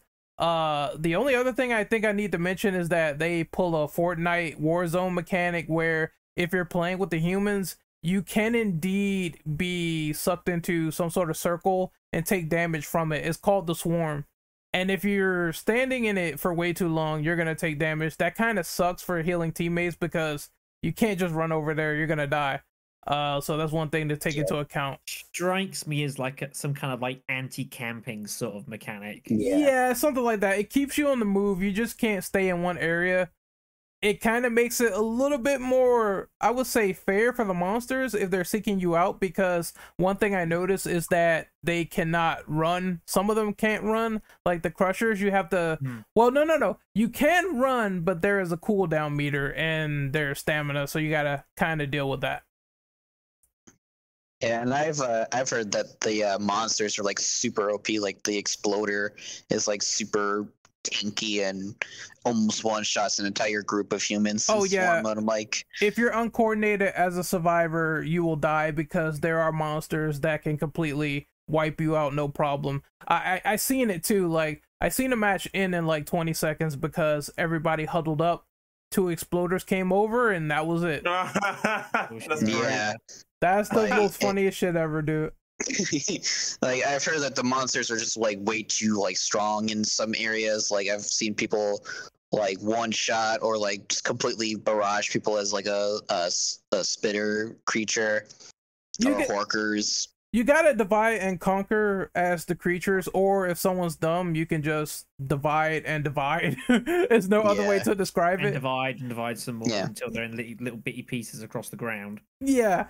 As for the survivors, you gotta run around. You gotta definitely be mobile, active. You gotta know which weapons you're picking up that can deal with certain things, because if you're not like trying to split up and also be a little bit relatively close, then someone's gonna get down, then the entire team's gonna get fucked.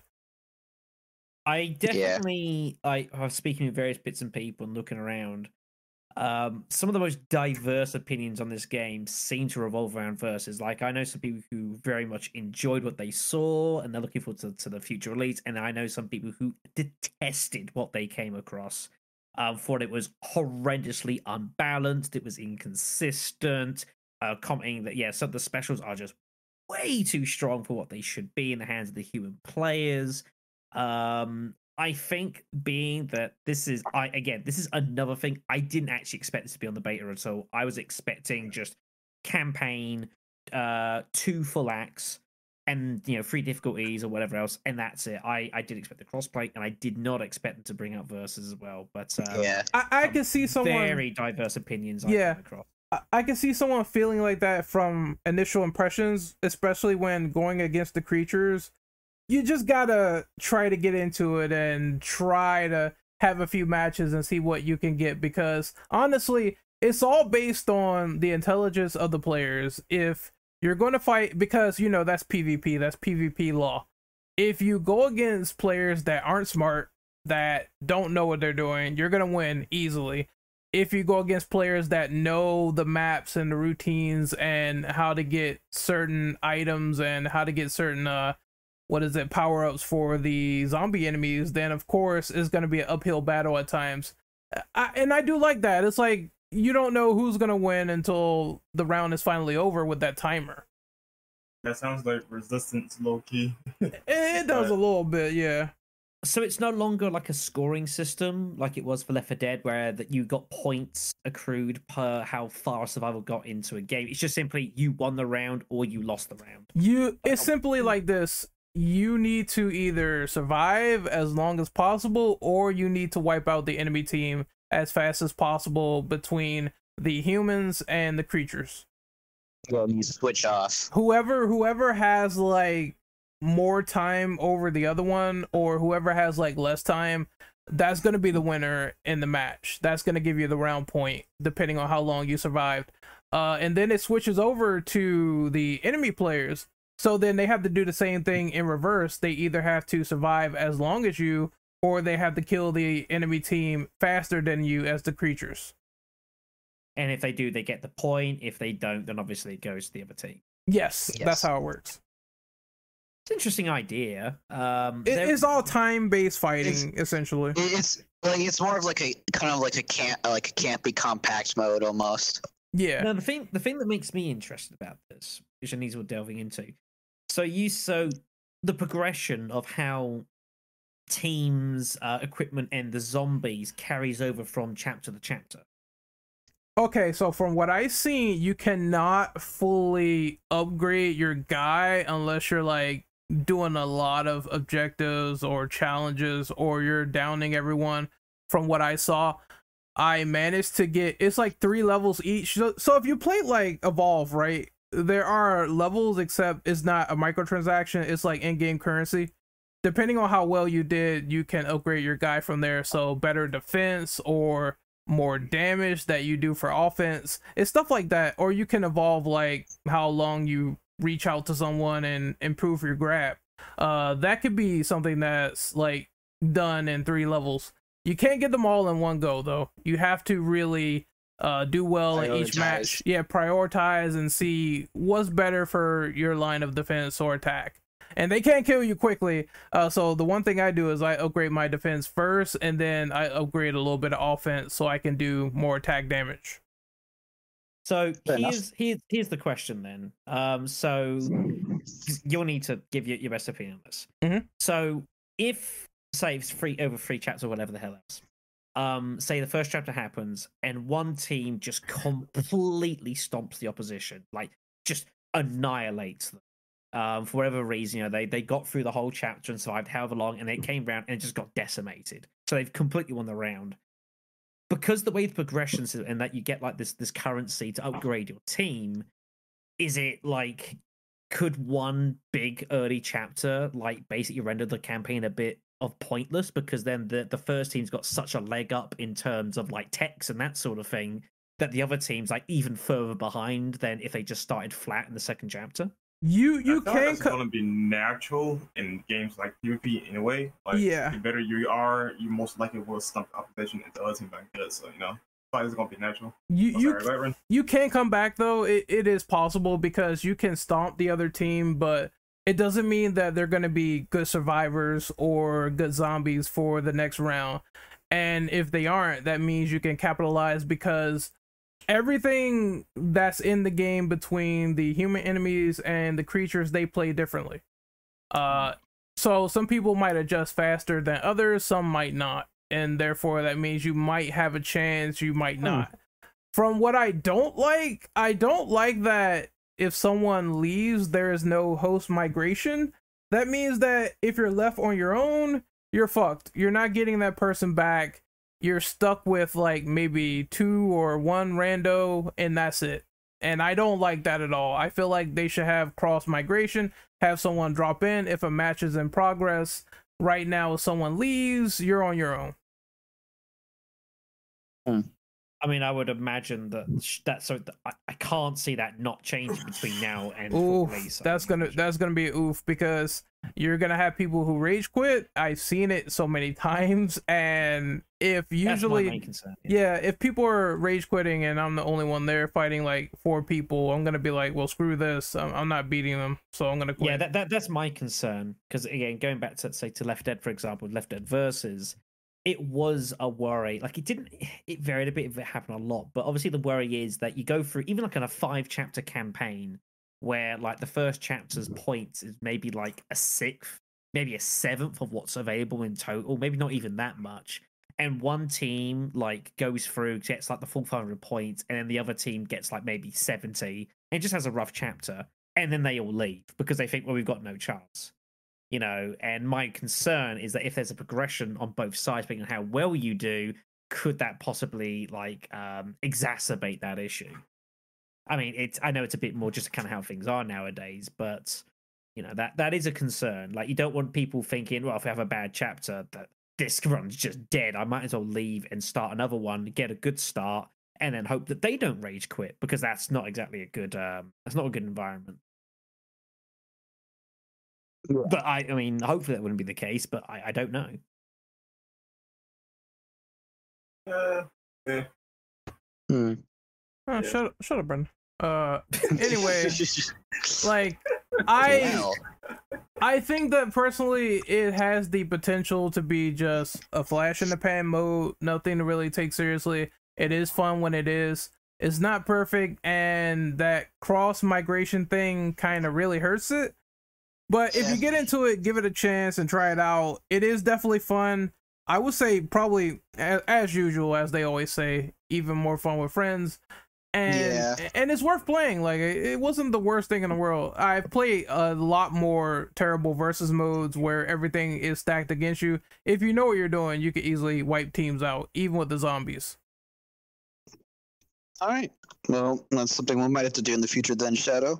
Yeah, I mean, I was tempted to give it a spin, the beta, but my worry is I didn't really think it was going to be particularly representative of how it would look in the full game. So I was like, do I really want to base my opinions of Versus upon this thing in a beta that I didn't even expect to be in? It seemed a little unfair to me. So I was why I focused on playing on campaign. It's just an extension, really. That's all it is. But you liked what you saw. Yeah, absolutely. Sounds good. All right, then. All right. So let's move on then. Yeah, moving on then. So we talked about a little bit bits and pieces here and there. But the various monsters we talked about, you know, so there's all sorts of different classes, you know, kind of again very reminiscent to Left 4 Dead. You know, your hunters, and now you've got your hawkers and your lurkers and whatever the heck else. You know, you've got your bruisers. That's, you know, your kind of the front line. You know, you've got your exploders, like boomers sort of thing.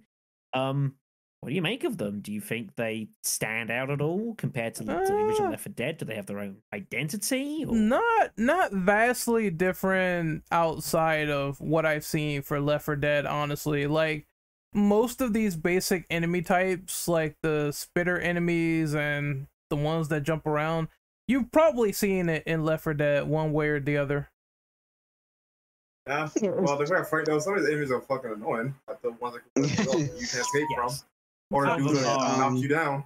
All over the place, yeah. I don't like the ones. Those are the ones that are where they're really annoying, because I don't like the ones on the walls that jump out, or the fucking the sleepers that will fuck your day. It's very hard. Stationary hunters. Yes, you know, one of the good qualities and the most frustrating qualities about these monsters is that they literally are based around team synergy.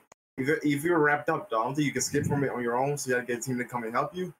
But that's assuming if you could get that teammate to come and help you, because if not, you're on your own and you only get destroyed. Yeah. So like monsters rely too heavily on team synergy, which could be good or bad thing depending on your ass off. But yeah, no, not for me.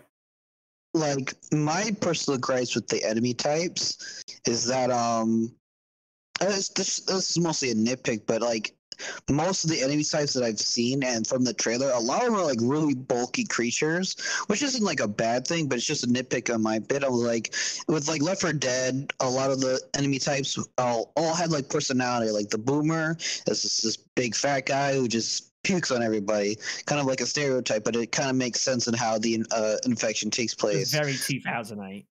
Yes, and like in Left 4 Dead 2, you had the Spitter, which was this really long neck, creepy looking, saggy tits McGee creature, and it was a really cool design. Then you have the Hunters, which is this hooded figures who you don't really know much of their backstory other than that they wear this hood. So who knows what they are? They had a little bit more personality, or I should say, like they had a personality than what the variants in Back 4 Blood are. In Left 4 Dead, you can tell, like, oh, this guy was like a farmer, charger. It makes sense. Or this guy seems like he might have been like a drug dealer or just some kid on the street because he's wearing this hood. You don't know. Wow. They had a little bit. I'm just saying. This is also very 2008, 2010. Did I hear that terminology right about saggy Tis McGee? Like, what? There are some generalizations being made here. It must be. Yes. very, very generalized, but that's like the only gripe I have with the special in Back 4 Blood. Otherwise, I think a lot of them are pretty cool. Like there's one that like pukes acid on you. Very annoying, but also very effective at what it does. A lot of the spitter types are very annoying, but that's what they're supposed to be. They're supposed to be like little annoying creatures that are supposed to get your attention off of like common infected and etc. And in the full release, I heard that there's supposed to be another variant of each type, and then there's like 2 more enemy types that we haven't got to yet. Especially one of them including the Hag, which is supposed to be the witch of the game, which is very exciting because I want to see how well they implement the Hag, if the Hag has a variant or not. I would very much like to see what that's going to entail. I like the idea that you have like kind of a base sort of enemy type, like the big hulking dude, and then you've got variants of it, the Bruiser, which charges and like kind of does a lot of collateral damage. You've got the Crusher, who's more of a pinning sort of type. I like that idea. That you typically only really see that particular type of enemy for that map, unless you're doing like a finale, in which case it's like have everything. Yeah. There is one spot about them, however, and I use that word specifically, that I don't know how much I like, and that is the weak spot mechanics for the specials. Does this work in like the midst of chaos and confusion and mayhem? In the case of like with your bruisers that you've got to hit like a weak spot specifically right on the back that's really difficult to hit to do any kind of meaningful damage. Does this work? It like it said, like it's they have a weak spot on their back, and that's like you're supposed to distract the bruiser so somebody can get behind and shoot it. But the thing is, if you shoot the bruiser so many times, it becomes an aggro situation where then he turns towards you. Even if you're shooting from a distance, he's going to turn towards you at some point because of like an aggro progression that he has, which means that the people who are chasing can shoot him back, etc. However, it's still really hard to hit because of how it's positioned and how he moves. That's why when we talked about this before, I was like, well, they should have it to where if you have like high caliber rounds where you have like lots of armor or like penetration as it is, you should be able to shoot through the arm to hit the weak spot at reduced damage, but you'll still hit the weak spot. I feel like that would have been a really neat little mechanic that they had that fits with penetration. But that's just how I would see a good way to keep it as it is. Just add in penetration can hit the weak spot. But that's how I see it. Anyone else? No, I think you guys covered it. All right. That's good. I suppose as a quick aside, like what different types of specials would you perhaps like to see in the main release? Because again, there are more coming that we don't know about. So what would you like to see? Give me one with a gun. Fuck no, we had enough of that in RE6. I mean, we have the Screamer, which is a card-based creature that doesn't spawn unless it's a card. Which is, I kind of like that, but I also like feel like, like if there was more of it, I wouldn't be particularly mad at it. But they're also very annoying unless you have a melee build to deal with it, or you just everybody shoots it in the fucking face. That works too. But otherwise, if there was any other enemy types I would like to see other than the ones that are revealed in the trailer, I would like to one that would be annoying but pretty cool would be one that kind of buffs other zombies. Something that like buffs them and like, oh, you have to kill it fast, otherwise these common infector get faster or stronger. Yes, it's annoying, but it adds more variety in my opinion, and it would be like it replaces the crusher, but it just means common infector are more dangerous, so you have to be on your toes more type of deal. I feel like that's something that would be a decent addition to the game. Yeah, suddenly I'm getting flashbacks to Arkham Origins TN1 Bane. Oh God! I haven't played Origins, so I don't know. Where you have to defeat Bane within a certain amount of time after he injects himself with the TN1 formula, or it gets harder to where he doesn't feel anything that you throw at him, and he gets very aggressive. If you let him do that, then you must be really bored because that fight is easy. Yeah.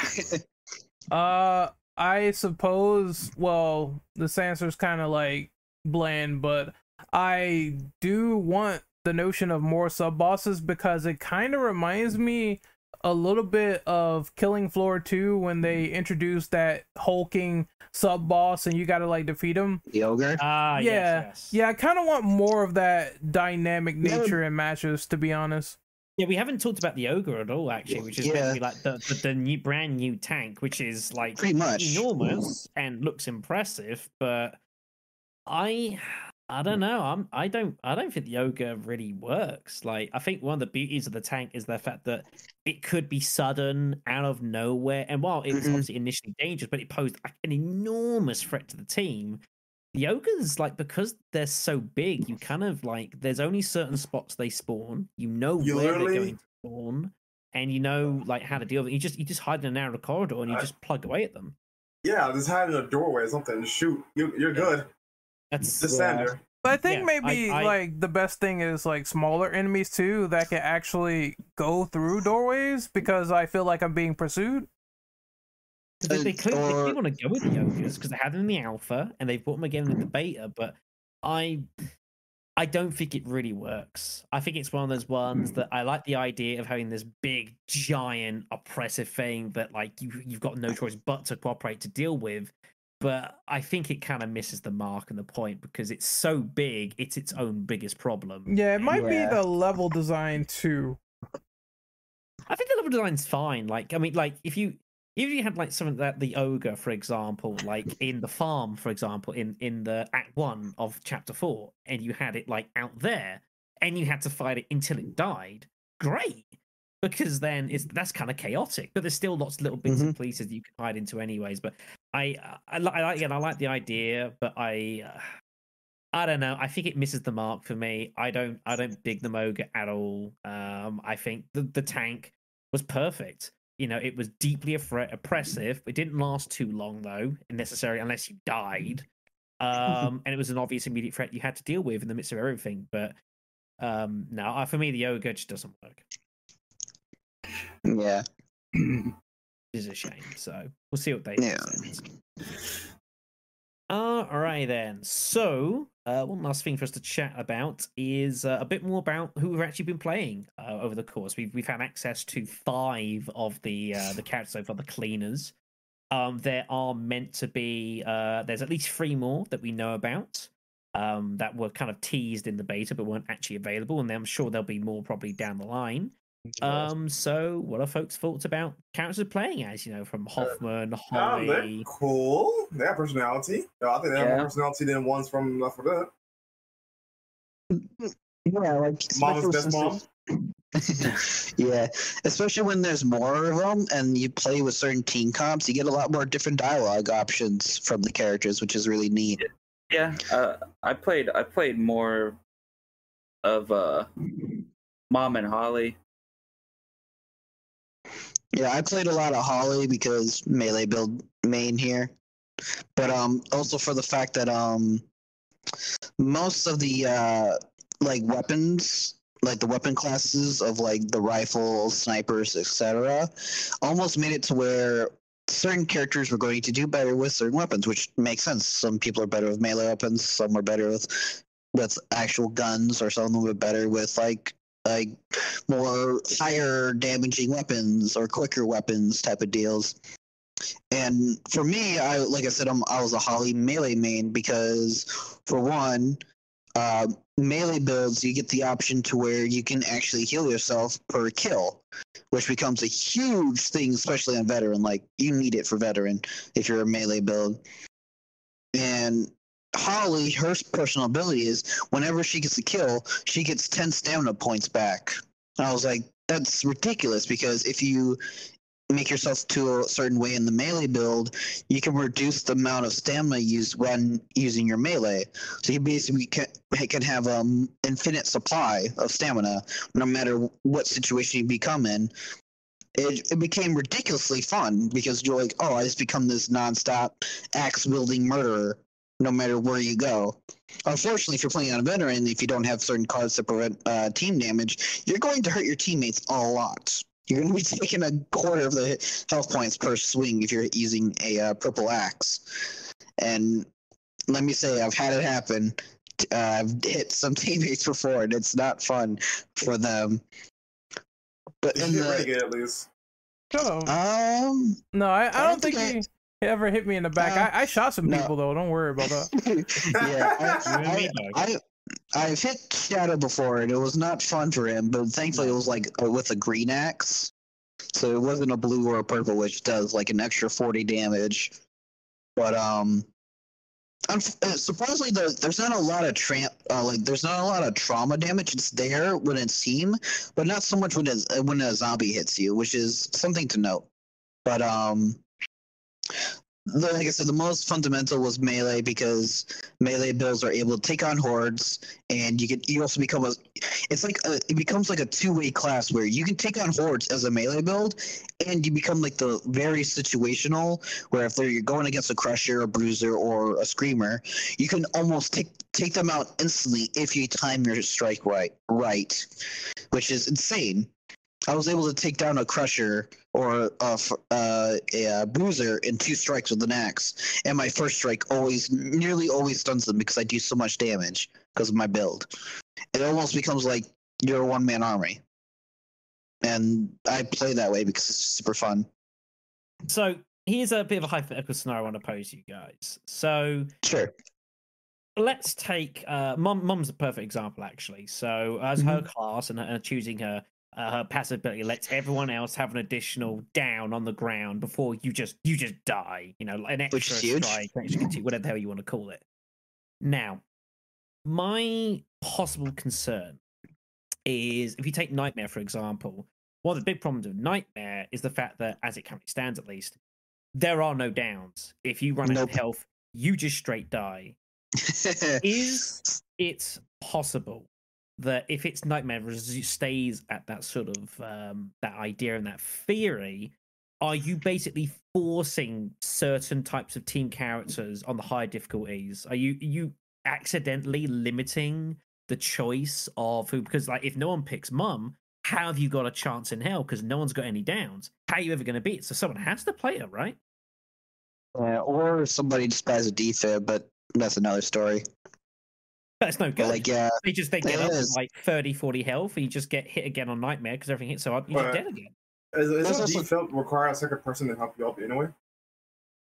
But I don't. What was that? Yeah. No? I didn't quite hear you. Sorry. I said, doesn't a defib require a second person? I mean, it needs someone else to use the defib on the person. Yeah, okay, so like... Okay.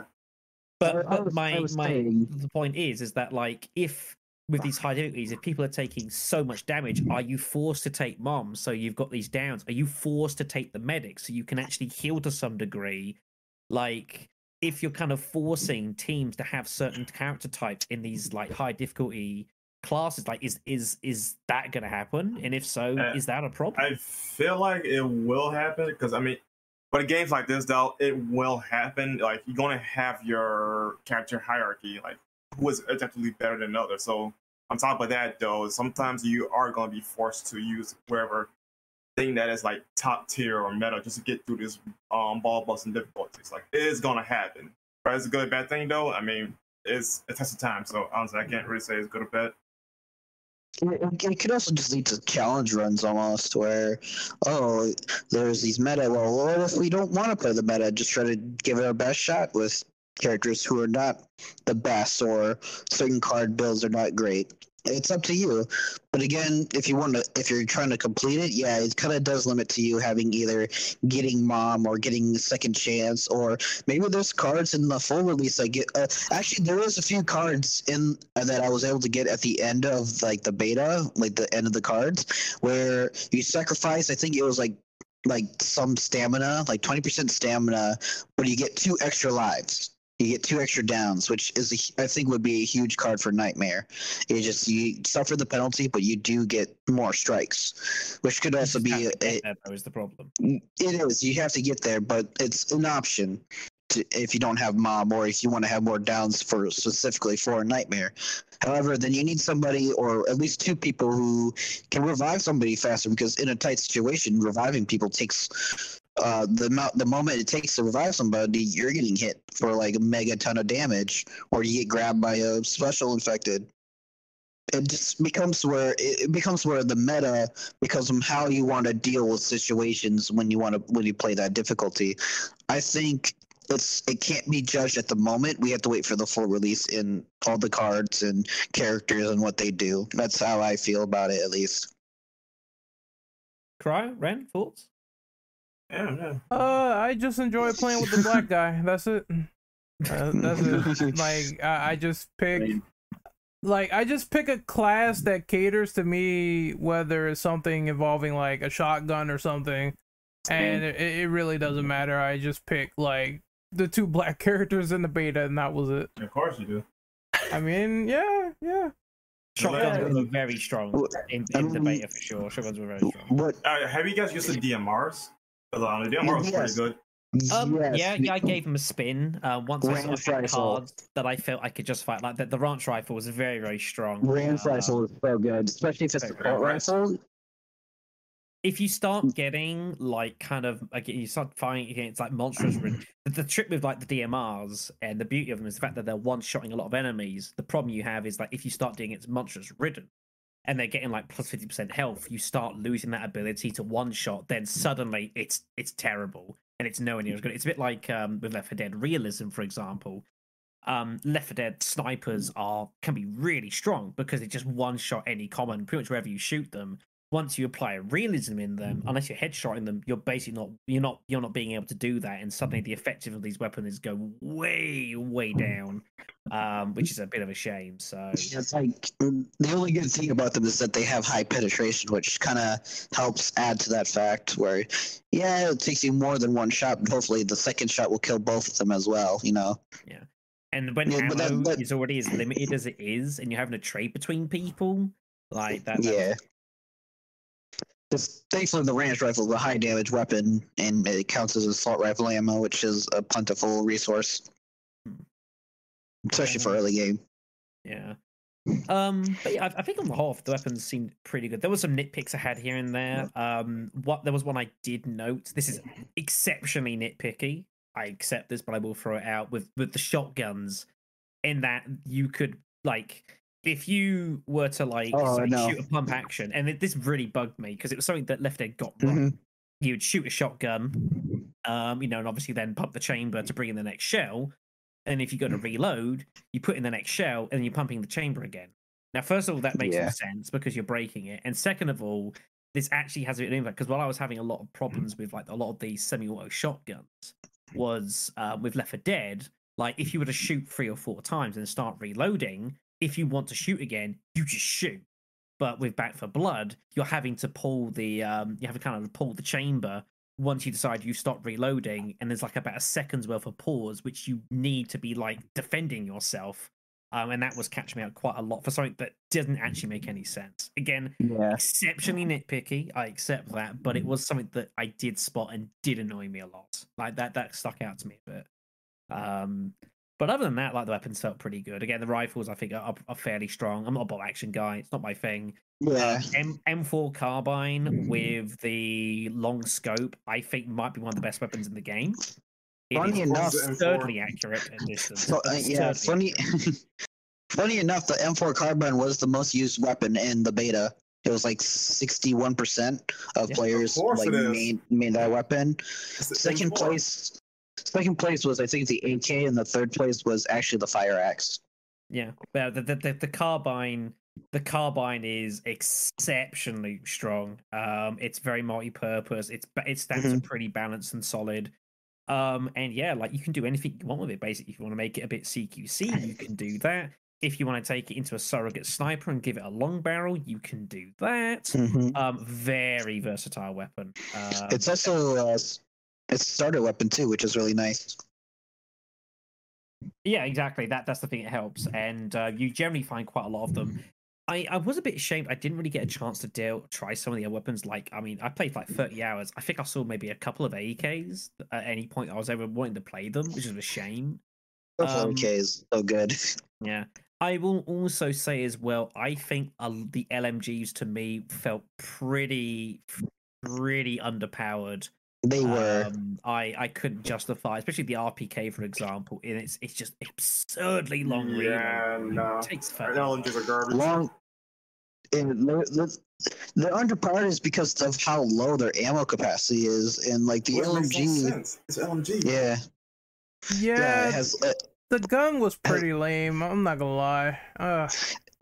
And they have the cool gimmick where the longer you shoot it, the more accurate it gets. I really like that. However, when it got to like fighting like special infected, you were shooting it, and then you had to keep the same amount of ammo in your clip. Otherwise, you're gonna risk taking like a 9 to almost 10-second reload, which is not ideal in a lot of the situations that you go. Unless you have the free time to do it, then go ahead. But then you go through ammo so quick on higher difficulties where you're like, I only have like a clip and a half for my M249. That's all I have. RPK is a little bit more controlled, but it's slow shooting. It's not as high damaging as it should be, and it takes like 6 seconds, 7 seconds to reload it. Yeah. There was one thing I noted as well, which definitely felt very noted change from Left 4 Dead. The fact that a lot of the magazine size in the game also very small. You know, like the initial tac shotguns just got 3 shells. Oh, you got the like the P90 or whatever it was. Not the P90, the Vector, one of like the fastest firing games like ever made ever, and has like 19 bullets in a clip. And it's just like you're spending as much time reloading as you are firing, and it's just like I kind of get what you're trying to do here to kind of like direct people's attachments to like increase the magazine size for this. But the problem is the attachments you get are so random, and not only are they random, you're competing basically with your teammates to grab them first at the start of the first couple of chapters, which is just the reality of the situation. It's an arms race, and everyone wants to get their stuff improved more than anyone else's. That's just the way it is. So. That's why I'm melee build. Well, yeah, but that's just the fundamentals. If you want to go for a gun build, like you're going to be competing with people to try and improve your stuff. That's just the way it goes. But I think on the whole, like some of them were very good. Like I said, shotguns, I think on the whole were very strong. They did a lot of damage. If you got like high caliber rounds to give them extra piercing, you could just decimate hordes. Yeah, absolutely fun and just destroy them. But yeah, I was disappointed with the light machine guns. They should have been more. Personally, that's just me. I like the idea, ultimately, that like you could kind of upgrade the effectiveness of like a lot of your utility items. I think it's a nice idea. It's expensive, and like the person who's playing definitely knows that like they're taking a hit for the sake of the team. But in a group of 4 people, that's just if you're friends, it's fine. I fear in a public game, people are going to be, and from my experience, people are a lot less likely to pick these team upgrades. Yeah, because it's more of a focus on like on proving yourself and getting yourself the best weaponry. Even though paying like better healing items is clearly the better decision. It's just the way it is. One thing I found out was that I started buying upgrades, and clearly these people were just playing the open beta for like the first time, and they were doing nothing. By the almost end of the campaign, they're like, "Oh, maybe we should buy these since this guy's been buying them." Oh, there we go. And like, took you over half the campaign to finally get one, but at least you got it. But yeah, with random, it just becomes a hassle with team upgrades that are very essential to enjoying the game more and dealing with a lot more harder scenarios. Now, I am being flagged by producer boss man to pass to Mr. Crow here. Allegedly. Yeah, there was one thing that we failed to mention. It was the sort of Fox PvP that you can go into the fort and fight other teammates. And I'm not sure if people noticed it, but Cryo, you want to talk about it? Ring. It was fun. It was so fun. Boxing ring, but I think that was. I mean, like, I knew you could go into it and like punch other people and do that. I thought it was just the menu to get into verses, but I knew it was. You could get used to the weapons in the game over there. It was pretty much like the training area. Oh, yeah, the big firing range, of course. Yeah, the firing range and everything, and you could also like shoot each other. And we at the beginning of Ren's stream when he first played it, we were just in the training area for about 30 minutes, just screwing around, killing each other, me running around, yelling out, "I'm Jason Voorhees" with a fire axe and with a machete. It's so fun because just remember, as soon as you step inside of the fort, then you are able to take damage. If you are back in the fort, then they can't shoot you. So that's one thing to notice. Yeah. The fire axe is really fun, though. It can kill people in one hit and fuck them up. So yeah. There's a reason why it's a freaking like a bot, like a special effective killer. It's so good. It's the best melee weapon. Like, why not get it? It goes to show as well. I mean, like, the devs, obviously, people understand that there are times when people just want to have like a bit of chaos amongst themselves. It's a nice, cheap, and easy way to do it, isn't it? There's no penalties. There's no worries for it. You just go there and just like mess about, shoot each other, and like, don't do this in real life, kids. For the love of God, don't. Not only will you be kicked out of your range, you're gonna get arrested. You're gonna get files against you. Just don't do it. But for the sake of Fort Hope and dealing with the zombie infection, do whatever you want. The world's fucked anyway, so do as you desire. But I did appreciate it, and yeah, I like pretty much everyone got involved in some sort of shooting war of someone else, and it's great. It's a bit of mild fun, so why not let them have it? It did also serve as well as a chance to like try out all different weapons and attachments and kind of get a feel for stuff you might or might like as well. So I like the range. It was a nice kind of idea. I kind of wished in a way it was a little bit bigger, and I kind of wish and also hope that we get a chance to explore more of Fort Hope itself, because there's a lot more to the base that we can see, but you don't ever get a chance to explore like at least half of it, which is a little bit of a shame. You could argue maybe you don't need that in the hub world, but oh well, Fort Hope DLC. Yeah.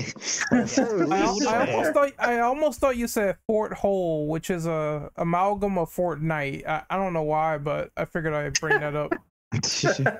But also one other weapon to note, that Deagle, man. That Deagle is a baby maker, man. You just pop it off once. Possibly the best game weapon. Baby maker. One of the best sidearms, one of the best like damage dealing weapons. Like, it's just one of the best firearms. Like, even on Veteran, he was one-shotting so many things that like other like full like assault rifles weren't doing. It's ridiculous. There you go, ladies. Don't watch this podcast because you'll get pregnant by a desert eagle. That noise! What the fuck? What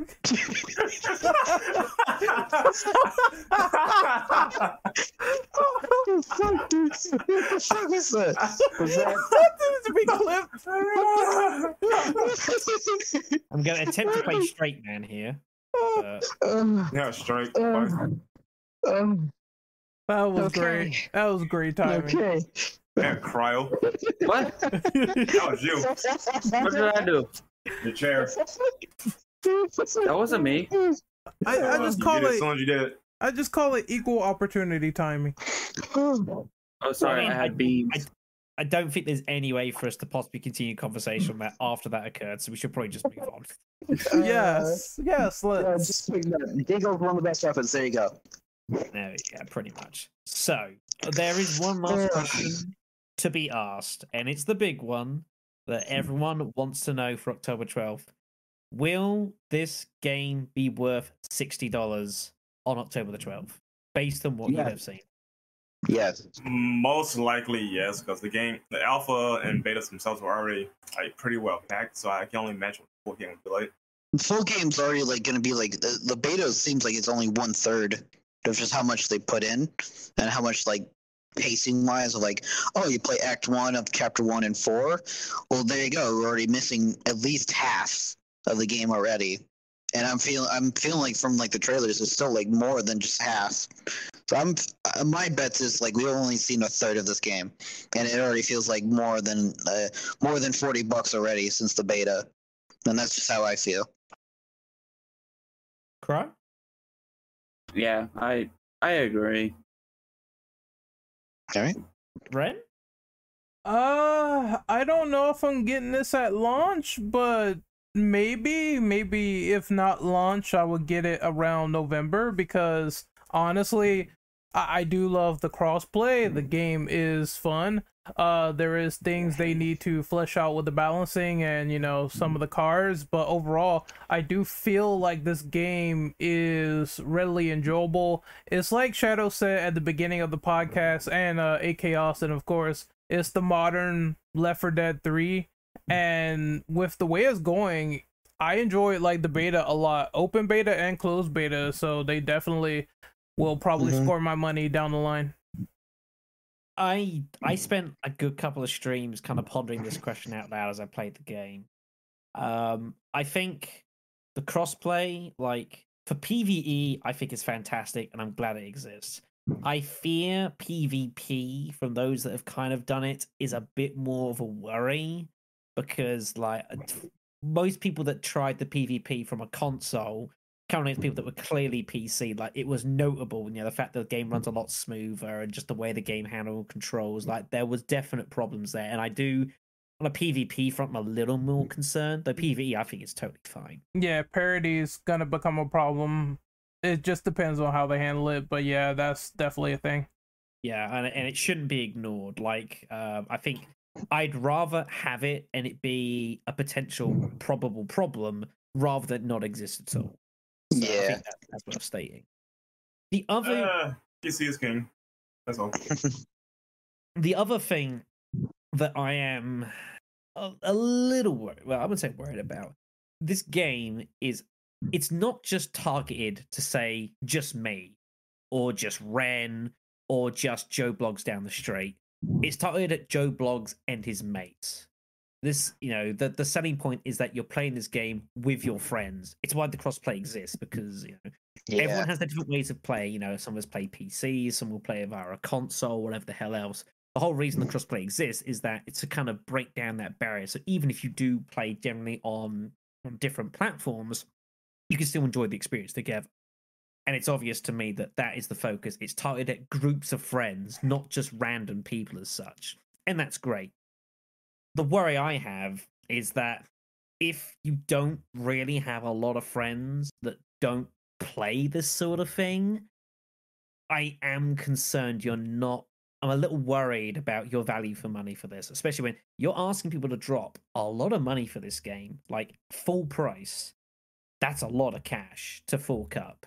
And I am a little worried that, you know, if I do obviously my streams, bits and pieces like that, and I probably will have a fair amount of people that I can pick through, and always worse than worse, I can just have like a random or two in, because usually there's some chaos to be had on stream. That's great, but from like a more gameplay standpoint, like it's a bit more of a difficult sell. I expect that a lot of people are going to not just wait for this game to come out and kind of see how it stands. I expect a lot of people are going to wait until like a first sale of this game, maybe wait till it's like 15-20% off, pick up the game when it's like $45 or so. There's been a bit of time to iron out some of the initial faults. And I reckon for pretty much anyone at that point, for like $40-45, I would say yes, get hold of this game. But if you don't have people that you know are going to be picking this up at release, and you're looking at $60 minimum, I think this is still a bit of a difficult sell to your general player. And I think the launch audience will be all right, but I can't see it being stellar. I could be wrong. Maybe a lot of people are gonna like think the beta was actually pretty good and make the punt. But I get a feeling there's kind of a way people want other people to make that punt first, if you get me. To kind of tell them that yes, this game will be worth $60 because they're already there, and then they'll follow. But I don't think that people want to be the first ones to go over the Rubicon here. Yeah, you heard it from the guy. If you're a loser, don't get the game. If you have friends, get it. Like that I've pointed out before, like early on, before and during this podcast, there was 5.6 million players in the beta, in the open beta at least. That is an astounding number, and I would say about like just a rough like guesstimate, about I would say 65 to 70% was mostly positive like people saying stuff about it. The amount of people that I've seen and just like the general like consensus, it was like a good like 65-75% people really enjoyed this game, and about like 50 to 60% of those people said that they would buy it on launch. The problem is we live in the social media world where good news doesn't travel; it's bad news that travels. Yeah, that's just. I'm just saying if 50% of that's like 65% still bought it, that's still like more than 1.5 to 2 million copies sold, just on like a math numbers there. That alone is still huge on a launch game like this. That's very good for a game like this. And the game's on Game Pass. I'm getting it for free. My money that goes towards Game Pass is still going towards the game itself, just not as direct, I should say. So I think a mention should be made for freeloader. I don't know how exactly this game is coming out on release for free on Game Pass. I have no idea how this is simple. Microsoft cut them a huge check that will at least cover the they must have done, which is that's how it usually goes. So if Microsoft want it, they'll just have to pay out because that's how the transaction. I mean, yeah, like you get these obviously like with Resident Evil Village, for example, and like it's kind of after the fact that Sony paid a shitload of money for like some exclusivity rights here with the demo and that sort of thing. Now that was obvious at the time, and I guess this is kind of more that similar sort of idea. But like, that's a lot of money they must be like forking over. That's an investment. But let me put it like this though: for Capcom side of things, for example, Microsoft spent I think over $1 million. I forgot what the actual number was because it's been a while. Over $1 million. That's just a lowball of dollars, obviously, to get Devil May Cry 5 on Game Pass, and that's well after the game was on store shelves. So imagine how much they had to pay up just for a new game coming out. Yeah, it's extraordinary in a way. It just amazes me that they're making a healthy punt, because like if this game was to come out and fail, like that's not an inconsiderable loss right there that they're potentially footing. So clearly they have some faith in the game, which I guess Microsoft got money. They'd be fine. I mean, this is true. I admit this, but regardless, but yeah, I think that's how I would look at this game. Like, if you're still on the fence after the beta, feel free to like wait. I mean, like there are some pre-order bonuses for the game, but it's not particularly big. Like it's nothing too great at all. It's like some skins, bits and pieces. It's not going to affect too much, and that's one thing the devs have said. They don't want to paywall stuff. They don't want to have it so like if you have the money, you can buy better cards. They don't want to go down that route because there's obviously been many notable cases of that not working out recently. So all those sort of larky. But yeah, I think it's probably worth the $60 punt, and if worse come to worst, if you get it and it doesn't quite work out for you, sell it to your friend for like $45 and tell him that it's actually not too bad, but just wasn't for me, and you'll both win. That's the way I look at it. So, all right then. So I think that is us more or less done. So we do thank you all for the company. We have shout outs and whatever else to do. We'll go alphabetically. So we'll go with Mr. AK Austin. All right.